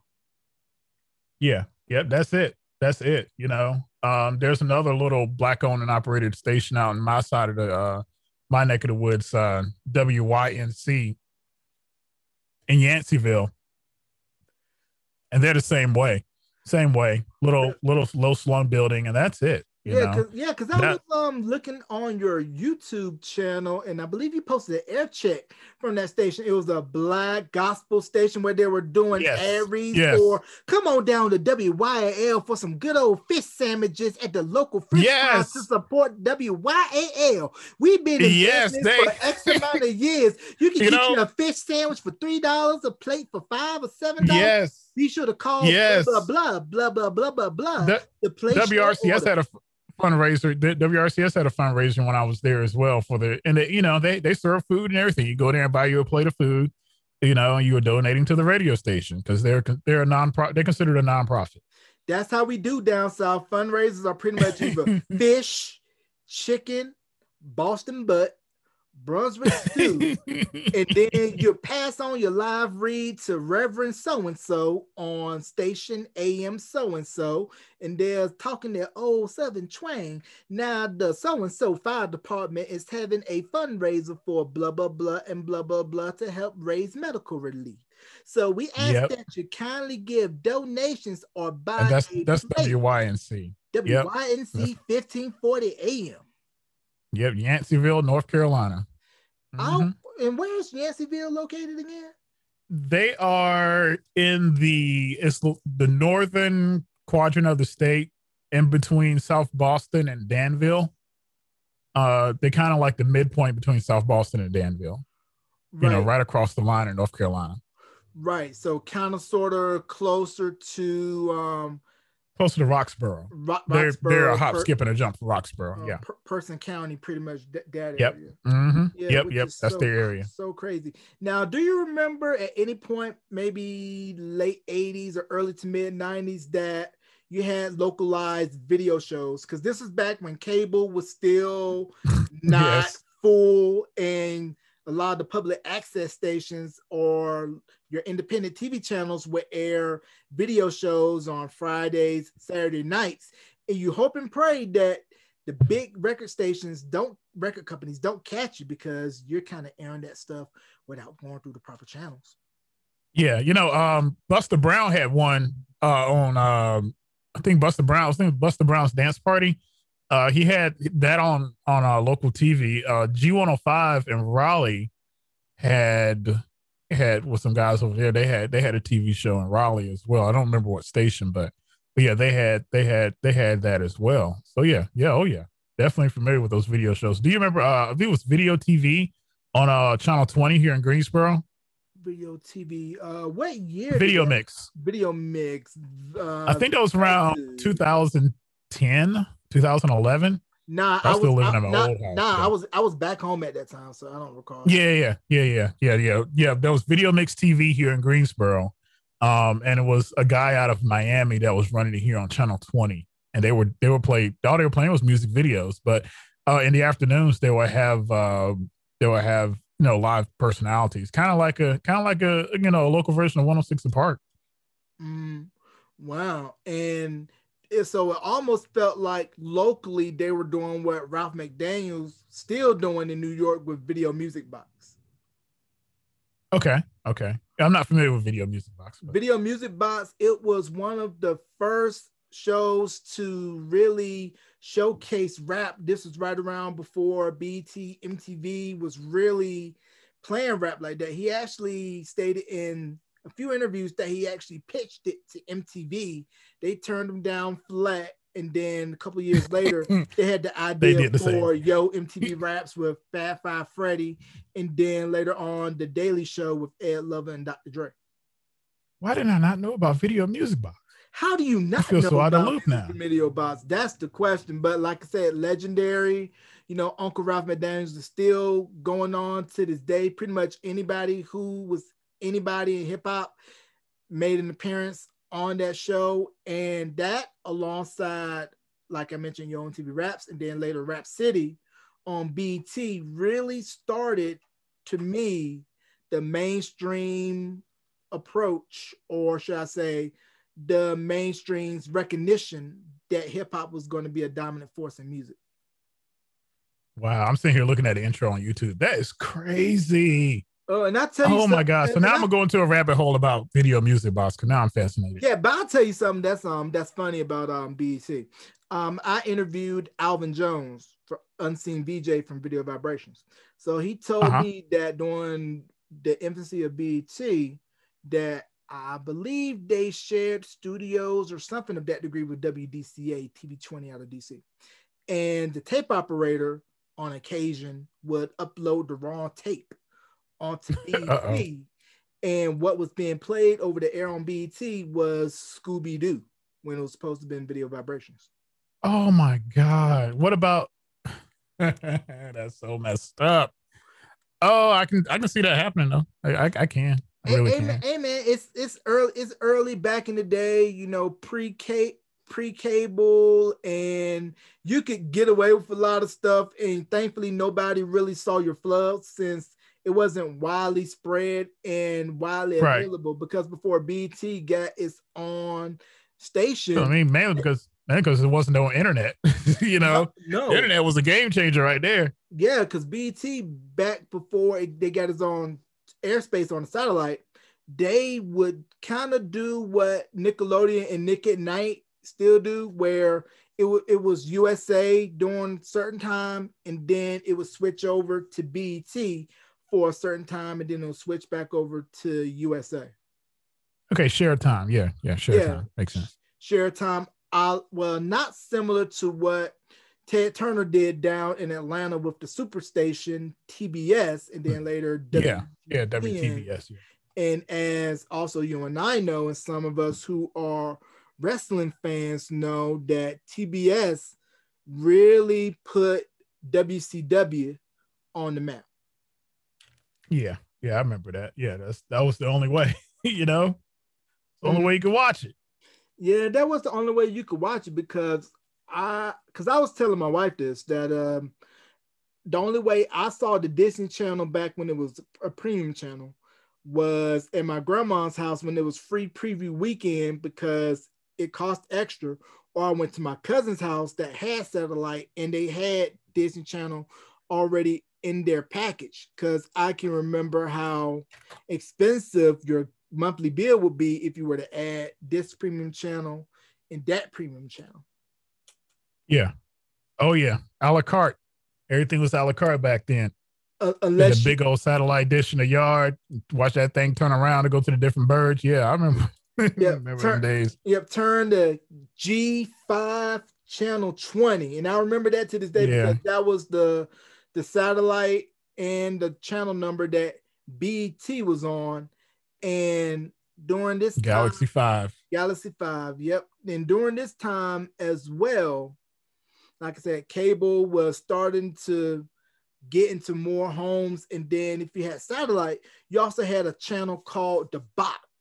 Now, the I Box was remember the box. Yeah, music you can control, and it was kind of like the first taste of on demand, because at the bottom of the screen would scroll what videos they had, the number that you had to give when you called the 900 number, and how much you had to pay for the call. And they made sure if you're yep, under 18, be sure to get your parents' permission before calling.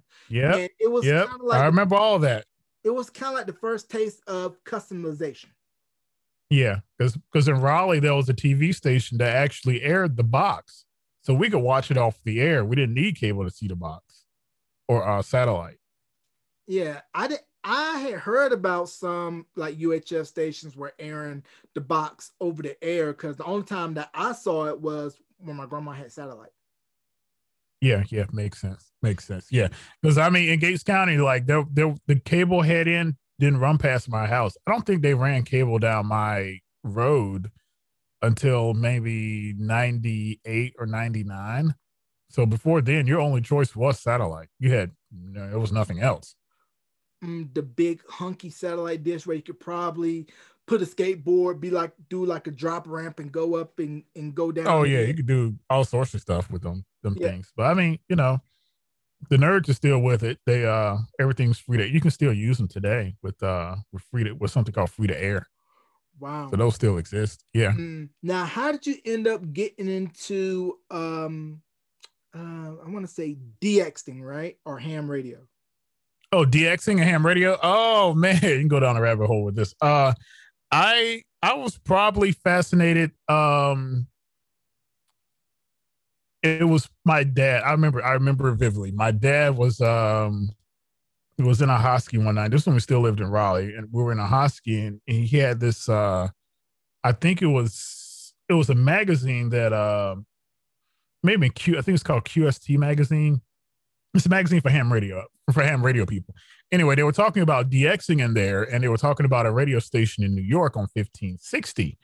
And, we were just sitting there and he punched it up on the radio and there it was. I mean, just as clear as day, this radio station out of New York, we're picking up in a Hosky. And then he starts flipping around the dial and, we're sitting there listening to all these big radio stations out in New York. I couldn't have been 10 years old, so a 10-year-old kid, it was fascinating to me. And that's what kind of hooked me at that point. As far as DXing and what DXing is it's called distance reception. It's the shorthand for distance reception. So what you want to, so the goal of DXing is you want to see, you literally sometimes you just turn to a channel or a frequency and just see what radio stations you can hear. And your goal is to see if you can pick up a station, the furthest distance away. And that kind of leads into ham radio because ham radio, you're kind of using the same stuff, they call it DXing, but instead with ham radio, it's a two-way street. With DXing broadcast radio, it's a one-way street. So you can listen to the station, but you can't answer them, if that makes sense. With ham radio, you can answer whoever is talking to you. So you got to get a license to become a ham radio operator. The test is not difficult. And they have 3 different stages. You have a technician, you have general, and extra. Technician, you can talk on, technician they say is local broadcast. You can talk to people in your local area. General, you can talk around the world. And extra, they give you you still can talk around the world, but you have a few more channels that general operators don't have. And there's a whole sheet that I have. And this is what they call the amateur radio bands. I keep it on a sheet of paper, but you can see there's different color codes for which bands you can talk on. And, I've used that tool and I've talked to people, around the world, either digital modes or I can tell you, give me 1 second. I could pull up, what they call my logbook, which will tell me, So since I've been a ham radio operator since 2018, I have made contact in 47 countries, sorry. Wow, that's crazy. So it almost kind of sounds like a high-tech form of CB radio. It is. Yes. It's I want to call it, you want to say it's like the bodybuilder version of CB radio.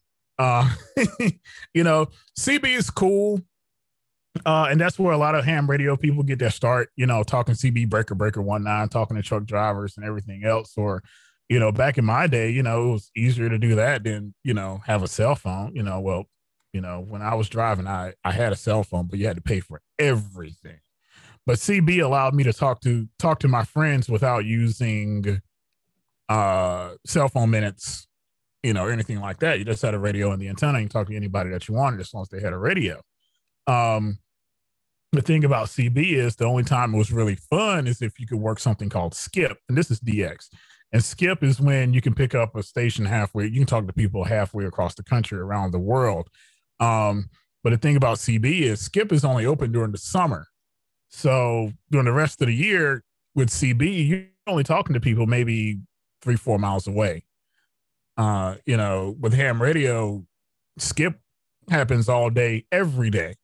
So, I could literally turn the radio on right now. Well, it's dark over in Europe now when we're filming this. But, a lot of times I can get up in the morning and I can listen to guys talking to people in Europe.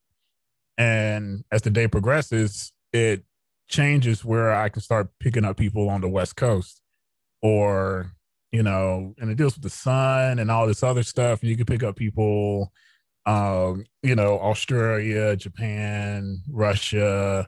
It just depends on what time of day it is. You can talk to different groups. And, tying this all back into broadcast, a lot of times I'll listen to radio stations and I'll park on a channel and see what I can pick up. And one of those recently was AM 1560, the station that I mentioned earlier. Their call is I think it's WFME now.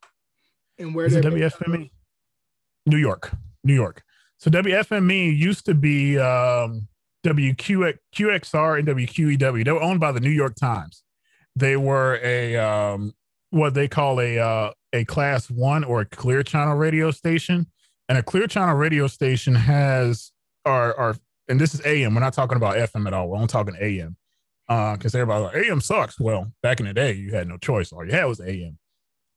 But AM radio, if it's a clear channel, they're allowed 50,000 watts of power. And 50,000 watts is the maximum you can have during the day. But at night, what happens is that radio wave will skip. And when it skips, it hits there's a layer around the earth. And during the day, this layer is ionized and charged. So what happens is radio waves hit that layer and they stop. And they just don't go any further. Well, when the sun goes down, that layer appears. And when that layer appears, radio waves hit it and they come back down to the ground. And what happens is you have a radio station that you can only pick up maybe 50 or 100 miles away. Let's say your typical like K97.5. Let's say you're listening in Raleigh to K97.5. And during the day, you can pick them up in Raleigh, Durham, Chapel Hill, Roanoke Rapids. At night, you can pick up K97.5 in New York. You can pick them up in Oklahoma. You can pick them up in Florida. You can pick them up in Texas. You can pick them up in Chicago. So what happens is, you have these radio stations that are 50,000 watts and they cover literally half the country. I'm gonna pull up the station I'm talking about because I have a reason for it.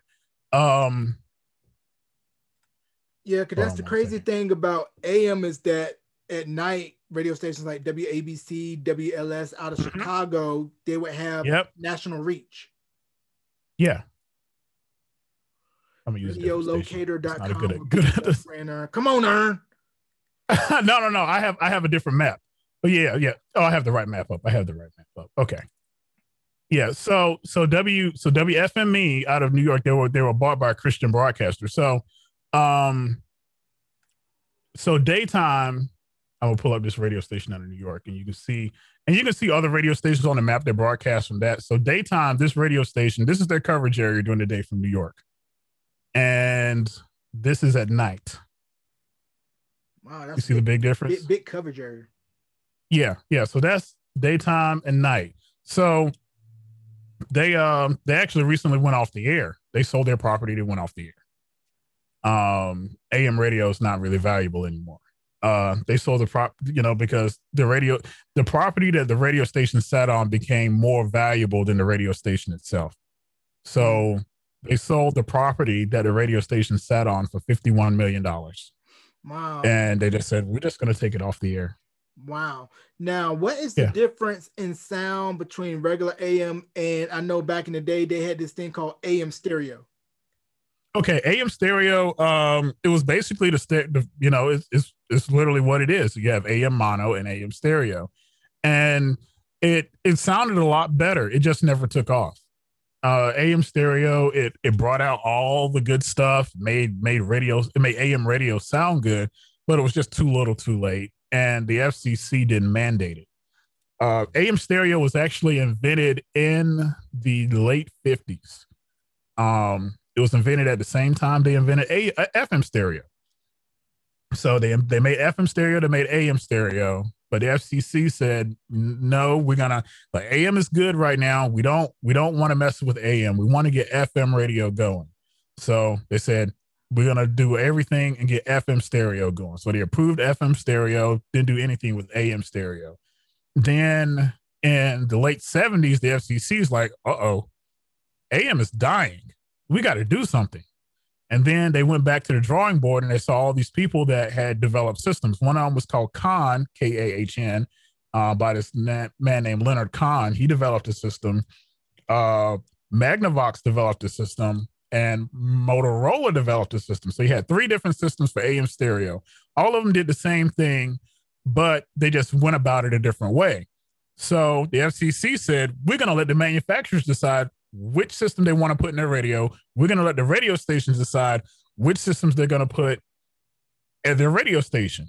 They didn't do this with FM stereo. They literally had different companies lobby and say, this is FM stereo. Which one are y'all going to choose? FCC picked one.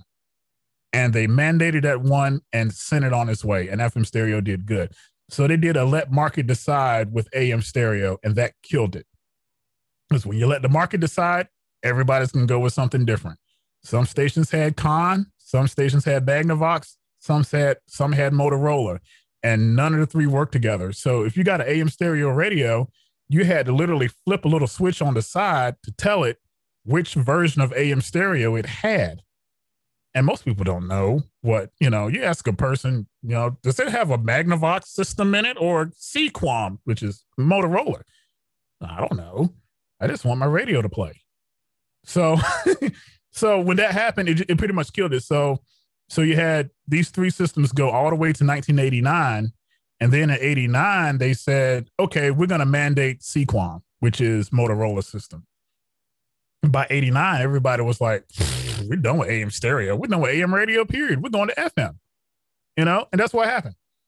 Right. So even now, AM stereo is still a thing. It's just nobody really cares about it anymore. I got an AM stereo Walkman here, and I bought it off of a guy who was literally selling on eBay for like $40, and I bought it immediately because AM stereo radios are in demand. Like people will pay $400, $500, $600 for AM stereo receiver if you find it.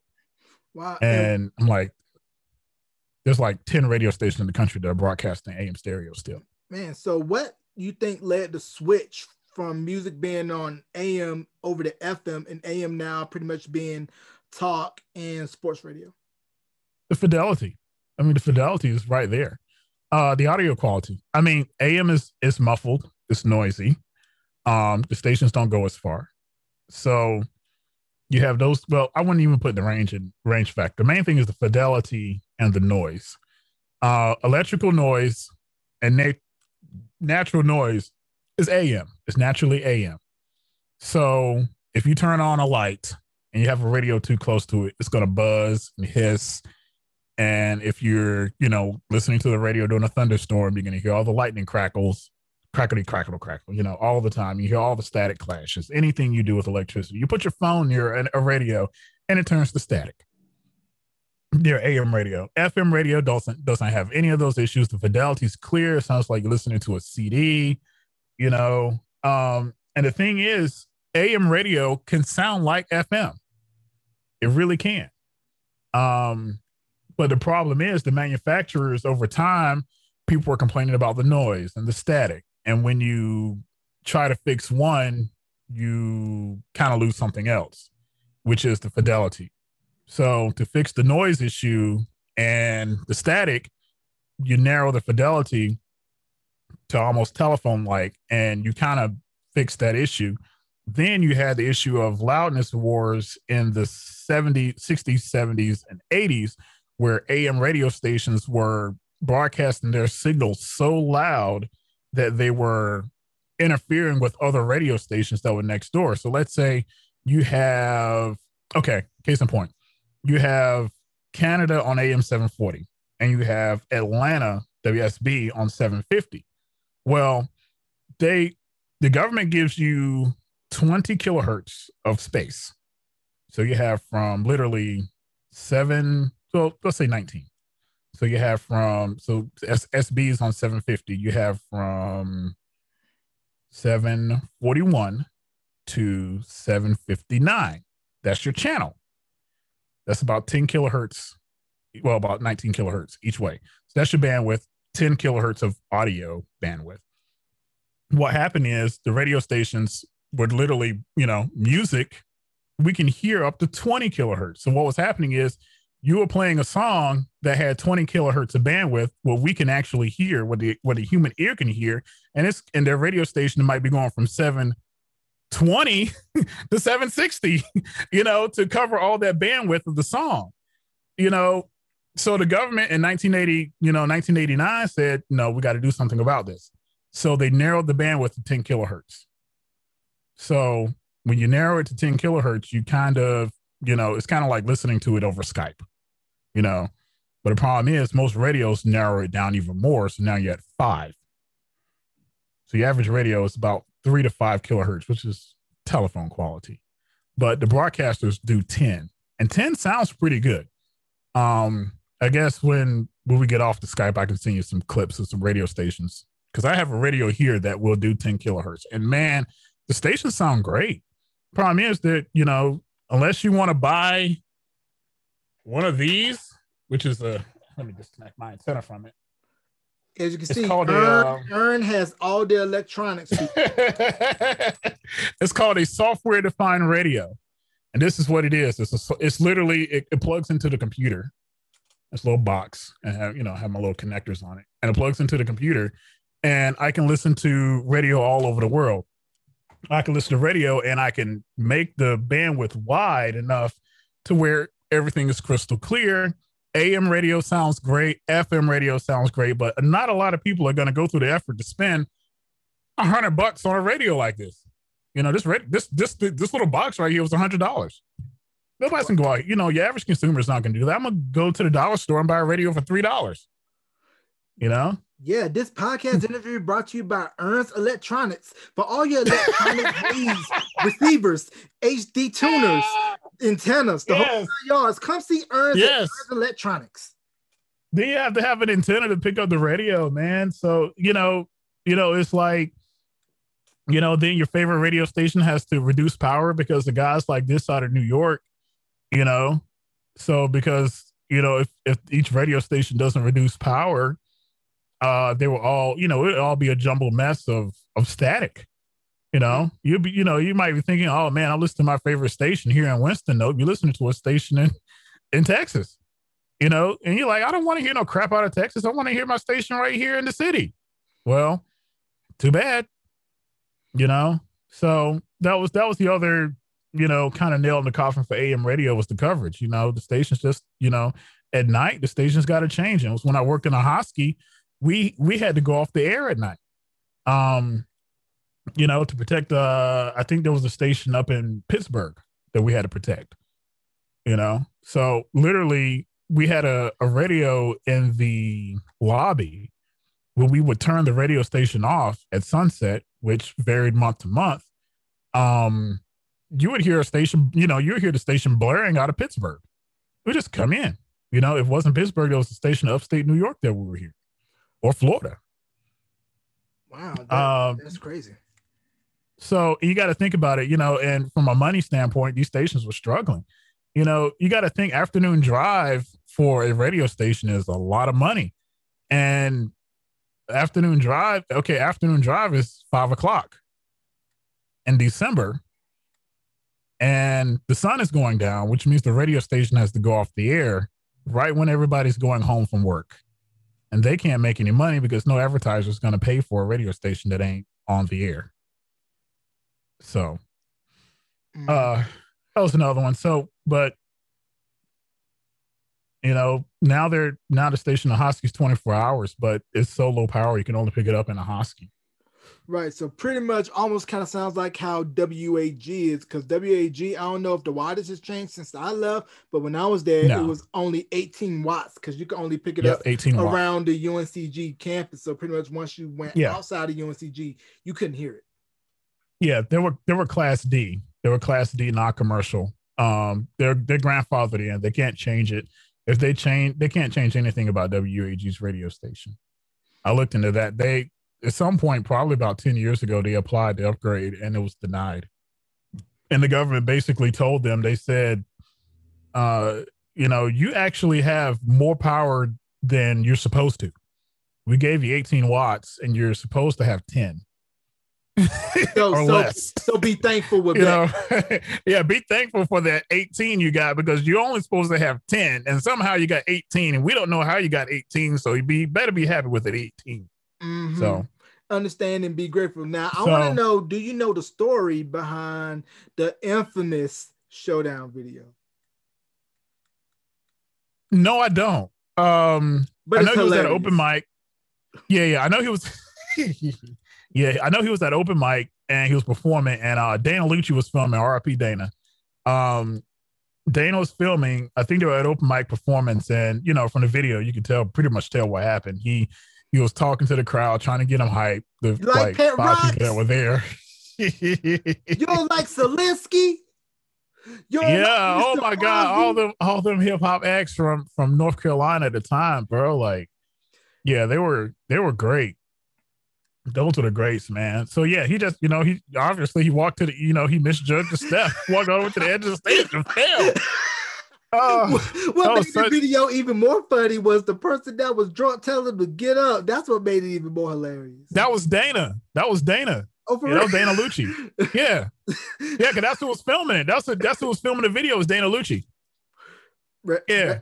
Rest in peace. And I didn't know about the strong history of hip hop in the Triad until I moved Yeah. up there to go to UNCG, and how the Yes. Busy Boys, and of course that was the start of Ski Beats, who later went on to do Camp Lo, Jay-Z, Reasonable Doubt, and really was one of the first to put on for NC hip hop wise. Yes. Yes. That's a fact. And of course, Knife Wonder lives in Winston-Salem. So yeah, so there's a lot of NC hip hop, man. Like one thing we figured out at jams, man, and a lot of dealing with a lot of A&Rs, man, and a lot of artists, came through. It's like they literally brought them to North Carolina first. They brought them to Greensboro first to see if the records would work here, and if it worked here, they moved them everywhere else. So a lot of times we got a lot of first run artists here before anybody else got them. Most notables I can think of like 2 Chainz. 2 Chainz started right here in North Carolina. I mean, his movement started in North Carolina. Shout out DJ Eastside. Travis Porter the same way. Ray Shremmerd, City Girls. Oh my God, there's so many artists that I've met through it. Cardi B, T-Pain, like a lot of these artists, they were coming through North Carolina because that was the hot spot. You make it out of NC, you got something. You bring your records here, you got something. Right. And I definitely am glad to see where NC is hip hop wise with Rhapsody, The Baby, Luke Nasty, Yeah. Stunner for Yeah. Vegas. Same thing with The Baby, man. Like I didn't know it. I was cleaning out my phone one day and I realized I had The Baby's personal cell in my phone. I totally forgot I had it. Because The Baby used to be up, used to come to jams like, I probably met him like 4 or 5 times. He was always bringing records up. He'd come back, hang out at the station with us. Eat dinner, whatever. That was the guy. Right, because I always felt for the longest before this wave of NC hip hop, and also we got to mention Petey Pablo put on too. Yes. How yes. all of this, North Carolina, I felt was stuck between either trying to follow what was coming out of Atlanta, or seeing what was going on in Virginia, where it was like, okay, yeah, we got the Neptunes, Clips, everything, Timberland coming out of VA, and we have the whole Atlanta thing. In NC, where do we fit? Because we're literally in the middle between those two states. Yeah. Being here in North Carolina, you get the infusion of the North and the South. Growing up, getting my biggest influence was radio. So a lot of times we heard Virginia North. So we didn't hear a lot of North Carolina. My first experience was Raised Up, I knew about Outkast and Ghetto Boys and, all the West Coast artists, but mostly everything was New York. Then when I got to A&T and I'm getting all these people from Atlanta and Florida, Texas, we had DC folks too, so I didn't learn about I knew about DC, I knew about Go-Go, but I didn't really know about it till I got to A&T and running all these DC heads. I didn't really know about Atlanta music. And I'm like, when I found out about Atlanta music, I'm like, yo, this is it, I really fell in love with ATL music. I really did. I like New York style music, but I fell in love with the Atlanta sound. Yeah, but I'm sure back during your club DJing days, the promoter or owner of the nightclub had a list of no songs that you couldn't play, because if you did, a fight was going to break out. Well, it wasn't necessarily a list, like a physical list. It was just a mental note of don't play these songs, you know. And it was more trial and error than anything. You just kind of made a note, like, okay, I played this song, fight broke out, they started shooting outside. Okay, I'm not playing that record anymore. That came along with when I DJ'd North Carolina Central, and they hired Crime Mob. They booked Crime Mob to headline, and Crime Mob did their whole show for North Carolina Central homecoming, and they did not play Nuck. They did not sing Nuck If You Buck, and this was probably like 09, 08, 09, and they tried to get away with not performing Nuck If You Buck. And the crowd started chanting the record as they were walking off stage. Nuck, if you buck, Nuck. There's a whole bunch of college kids, so they were going crazy. They ran back on stage, and the DJ, you heard, so like DJ fumbled and dropped it. Man, the whole gym erupted. It was the craziest thing ever, because I know for a fact somebody there probably told him, you ain't getting paid if y'all perform Nuck If You Buck.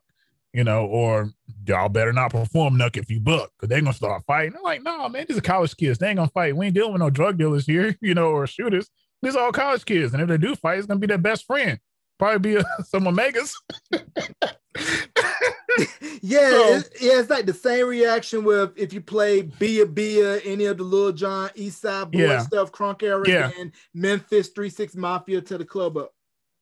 Yeah, so there's a difference, there's a difference between doing college parties and doing hood parties. So a lot of times you could get away with those. I mean, you can get away with those big hood club records, them big hood shoot up the neighborhood, beat up your grandma records in the college parties, and they would turn it to a next level. You play those same records in the hood clubs, you might get shot, because you're dealing with a different mindset, dealing with the element. Yeah. So, college parties, you can play those records, get away with it. Why? Because everybody's college age, and they ain't, they're not, most of them, even if they came from poor backgrounds, they're not in that mindset. Like, I'm gonna fight that dude next to me if the DJ play that record, they ain't in that mindset. So, but, as time went on, as the crunk era really got, in, and trap era really started getting big, you didn't see people fighting because a song was playing. If people came to the club, if they were going to fight, they were going to fight regardless of what song you're ever going to play. The song just added more fuel to the fire. It seemed like, to somebody on the outside looking in, like, let's say a club promoter or, somebody that, or the club owner, especially the club owner, they looked at it like the song is the problem. And the person that is playing the song is the problem, like the DJ. It's not, if, it was the Buddha Brothers. I still remember what they said. There's three types of people that come to the club. There's one person, they come to the club to party. When they step through the door, they dancing. And they don't stop dancing till they leave. Then you have number two. These are kind of the bougie people. They come in the club. They come to look good. They come socialize, chill, hang out. Their song come on, they can party. Most of the time, they're just chilling, but they enjoying the vibe. They're good. Then you have the third. They come to the club to fight. They to wish a mother effer would. AKA the element. Yes. So that's all they come to the club for. They don't come for anything else. You don't see them, like, they just and you'll see them when they walk through the door. They wait. They wish somebody would. You know who they are, and you know what they smell like. Duchess. Mm-hmm. Yeah. Philly Blunt. Black and Miles. It might not even be that. That could be the chill crowd too. That could be the chill crowd. Sometimes the chill folks, they might, I'm gonna smoke a little something, before I get into the club, and it'll mellow them out. So that crowd isn't the problem. The crowd is the wish I wish somebody would, or I know somebody, or somebody call them up. Hey man, that guy you've been looking for, he in the club. All right, bet, pulling up. So my worst fight that I ever had. Yes, I gotta hear this. Yes, we gotta hear this. It happened at Music City. The song I was playing when the fight broke out was Frankie Beverly and Maze, Before I Let Go. That is not the song to start mashing people out to. That was the song that started a brawl. I mean, not the song started, but that was the song that was playing when the brawl broke out. I mean, there was at least 1,500 people in there. And I mean, it was like, you know, it's like every big bar scene fight movie that you ever want to see. That's what happened in there. Oh, and man. it was like,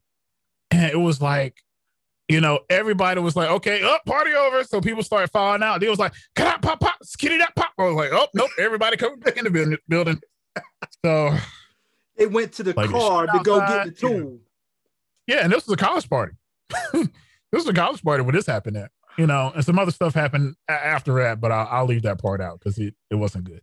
Man, that's crazy. It almost makes you want to turn the music down and repeat the end of Jay-Z's 22 Clues. Where it's like, see, that's why we as a people don't have anything, because we don't know how to go in places and act properly. Yeah. Yo, who said that? Yeah. Him. I still remember a few months later, same venue. The owner came up to me and looked at me and said, I did a teen party and I played the electric slide. And I had every single kid in there doing the electric slide. And the owner came and the club manager came up to me and said, how in the world did you do that? I was like, what you mean? I'm just playing music, you know? And you know, what's crazy is I was playing all those hood records. I was playing all those turn up records for the kids and they won't fight.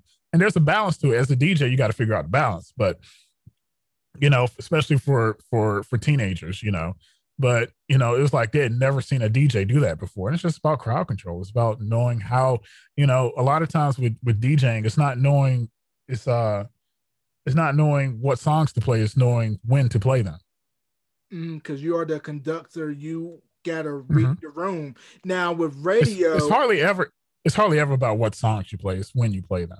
When it comes to clubs. Yeah, now with radio, with streaming and podcasting, how does radio find its place in today's media landscape with everything digital? And kids now are not knowing the idea of having to wait between X amount of time before you hear a song where I can just you hit the skip button. Well, radio's always been a passive medium. You know, it's a lot of times, and a lot of people use radio to kind of fill the void, per se. You know, you're driving in your car, you turn the radio on, you just have it playing. You know, it kind of breaks the monotony of driving. With podcasts, it's a little different because you can skim forward through podcasts. Same thing with a lot of streaming apps. Until you hit that limit, then they're like, no, you can't fast forward anymore.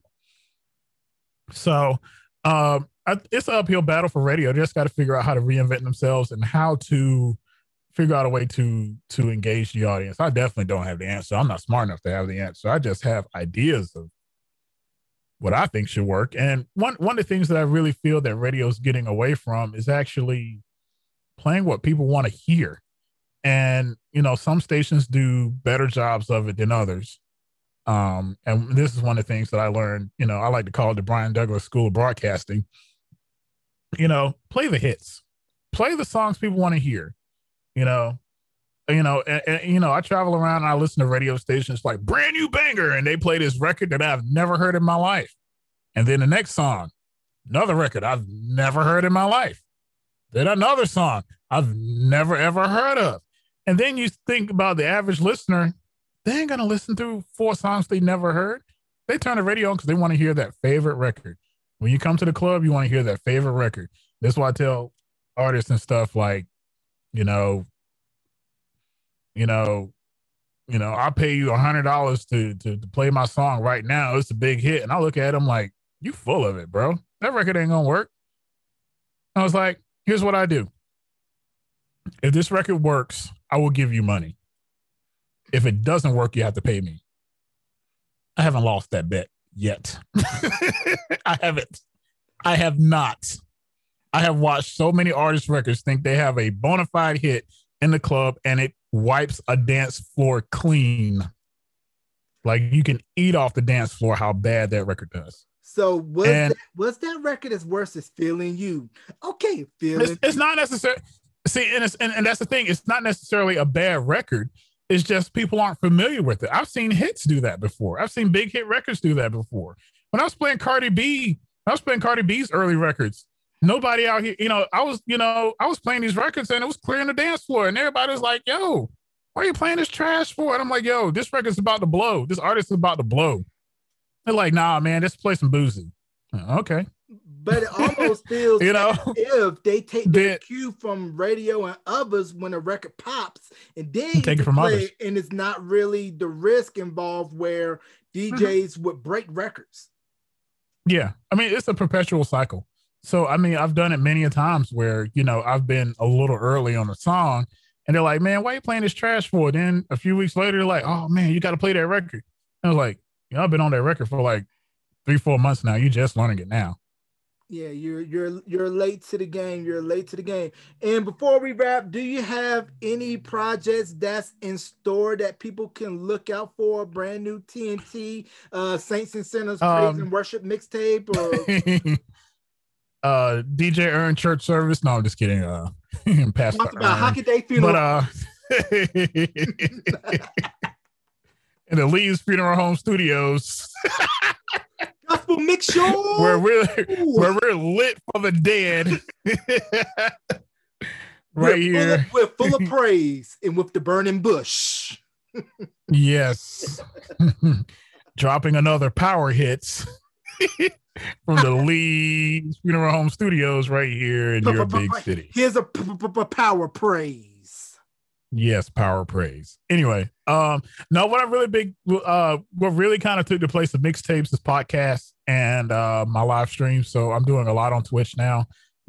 Streaming 3 times a week on Twitch, twitch.tv/IamDJEarn. I know you can probably throw a link somewhere in there. IG, Facebook, Twitter, it's all the same. DJ Earn, DJERN. So that's where I'm doing a lot of my projects and my Mixcloud as well. So that's kind of took the place for mixtapes. You kind of doing these small one-off podcasting versus, putting out a big production mixtape. And a lot of DJs are going that route. Right. And I'm sure you're probably doing the earn bounce on Twitch for all of your followers. Oh, yeah. Yeah, of course. Yeah. I'm using my Twitch setup now. That's how I'm able to, put up pictures and all that good stuff. So. Yeah, man. So you definitely gave all the links to the social media, all that good stuff. So give them out again and give any shout outs. Twitch is twitch.tv/IamDJEarn, IamDJERN. Facebook is DJERN. Instagram, same thing, DJERN. Which one did I miss? Facebook, Instagram, Twitter. All I'm the same. I won't Snapchat, but I never use it. Same thing with TikTok. It's like I'm up there, but it's just to park my account. But I'm on those accounts. So if you want to follow me over there too, I will throw a follow back from time to time. So yeah, just big shout out to everybody that's been rock with me, all my DJ fam, you, Jay Mace, will bring me on the show. This is very interesting. You really had me nerding out there for a minute. So that was cool. A lot of people don't really like, man, what are you talking about over there, man? I don't talk about them gigawatts. Yeah, man. But like I said, this has been fun. We go way back like 4 Flats and Cadillac, and you can catch this interview on audio and streaming platform available wherever you stream: Anchor, Breaker, Apple, TuneIn, Spotify, Verbal, and on YouTube, youtube.com/Beyond the Album Cover. And be sure to follow the Facebook group, facebook.com/Beyond the Album Cover, to stay updated with the podcast. Ladies and gentlemen, the one, the only, my good friend, DJ Earn. Thank you for coming on to Beyond the Album Cover, bro. Thank you, bro. It was really an honor to be here. Yeah, no problem.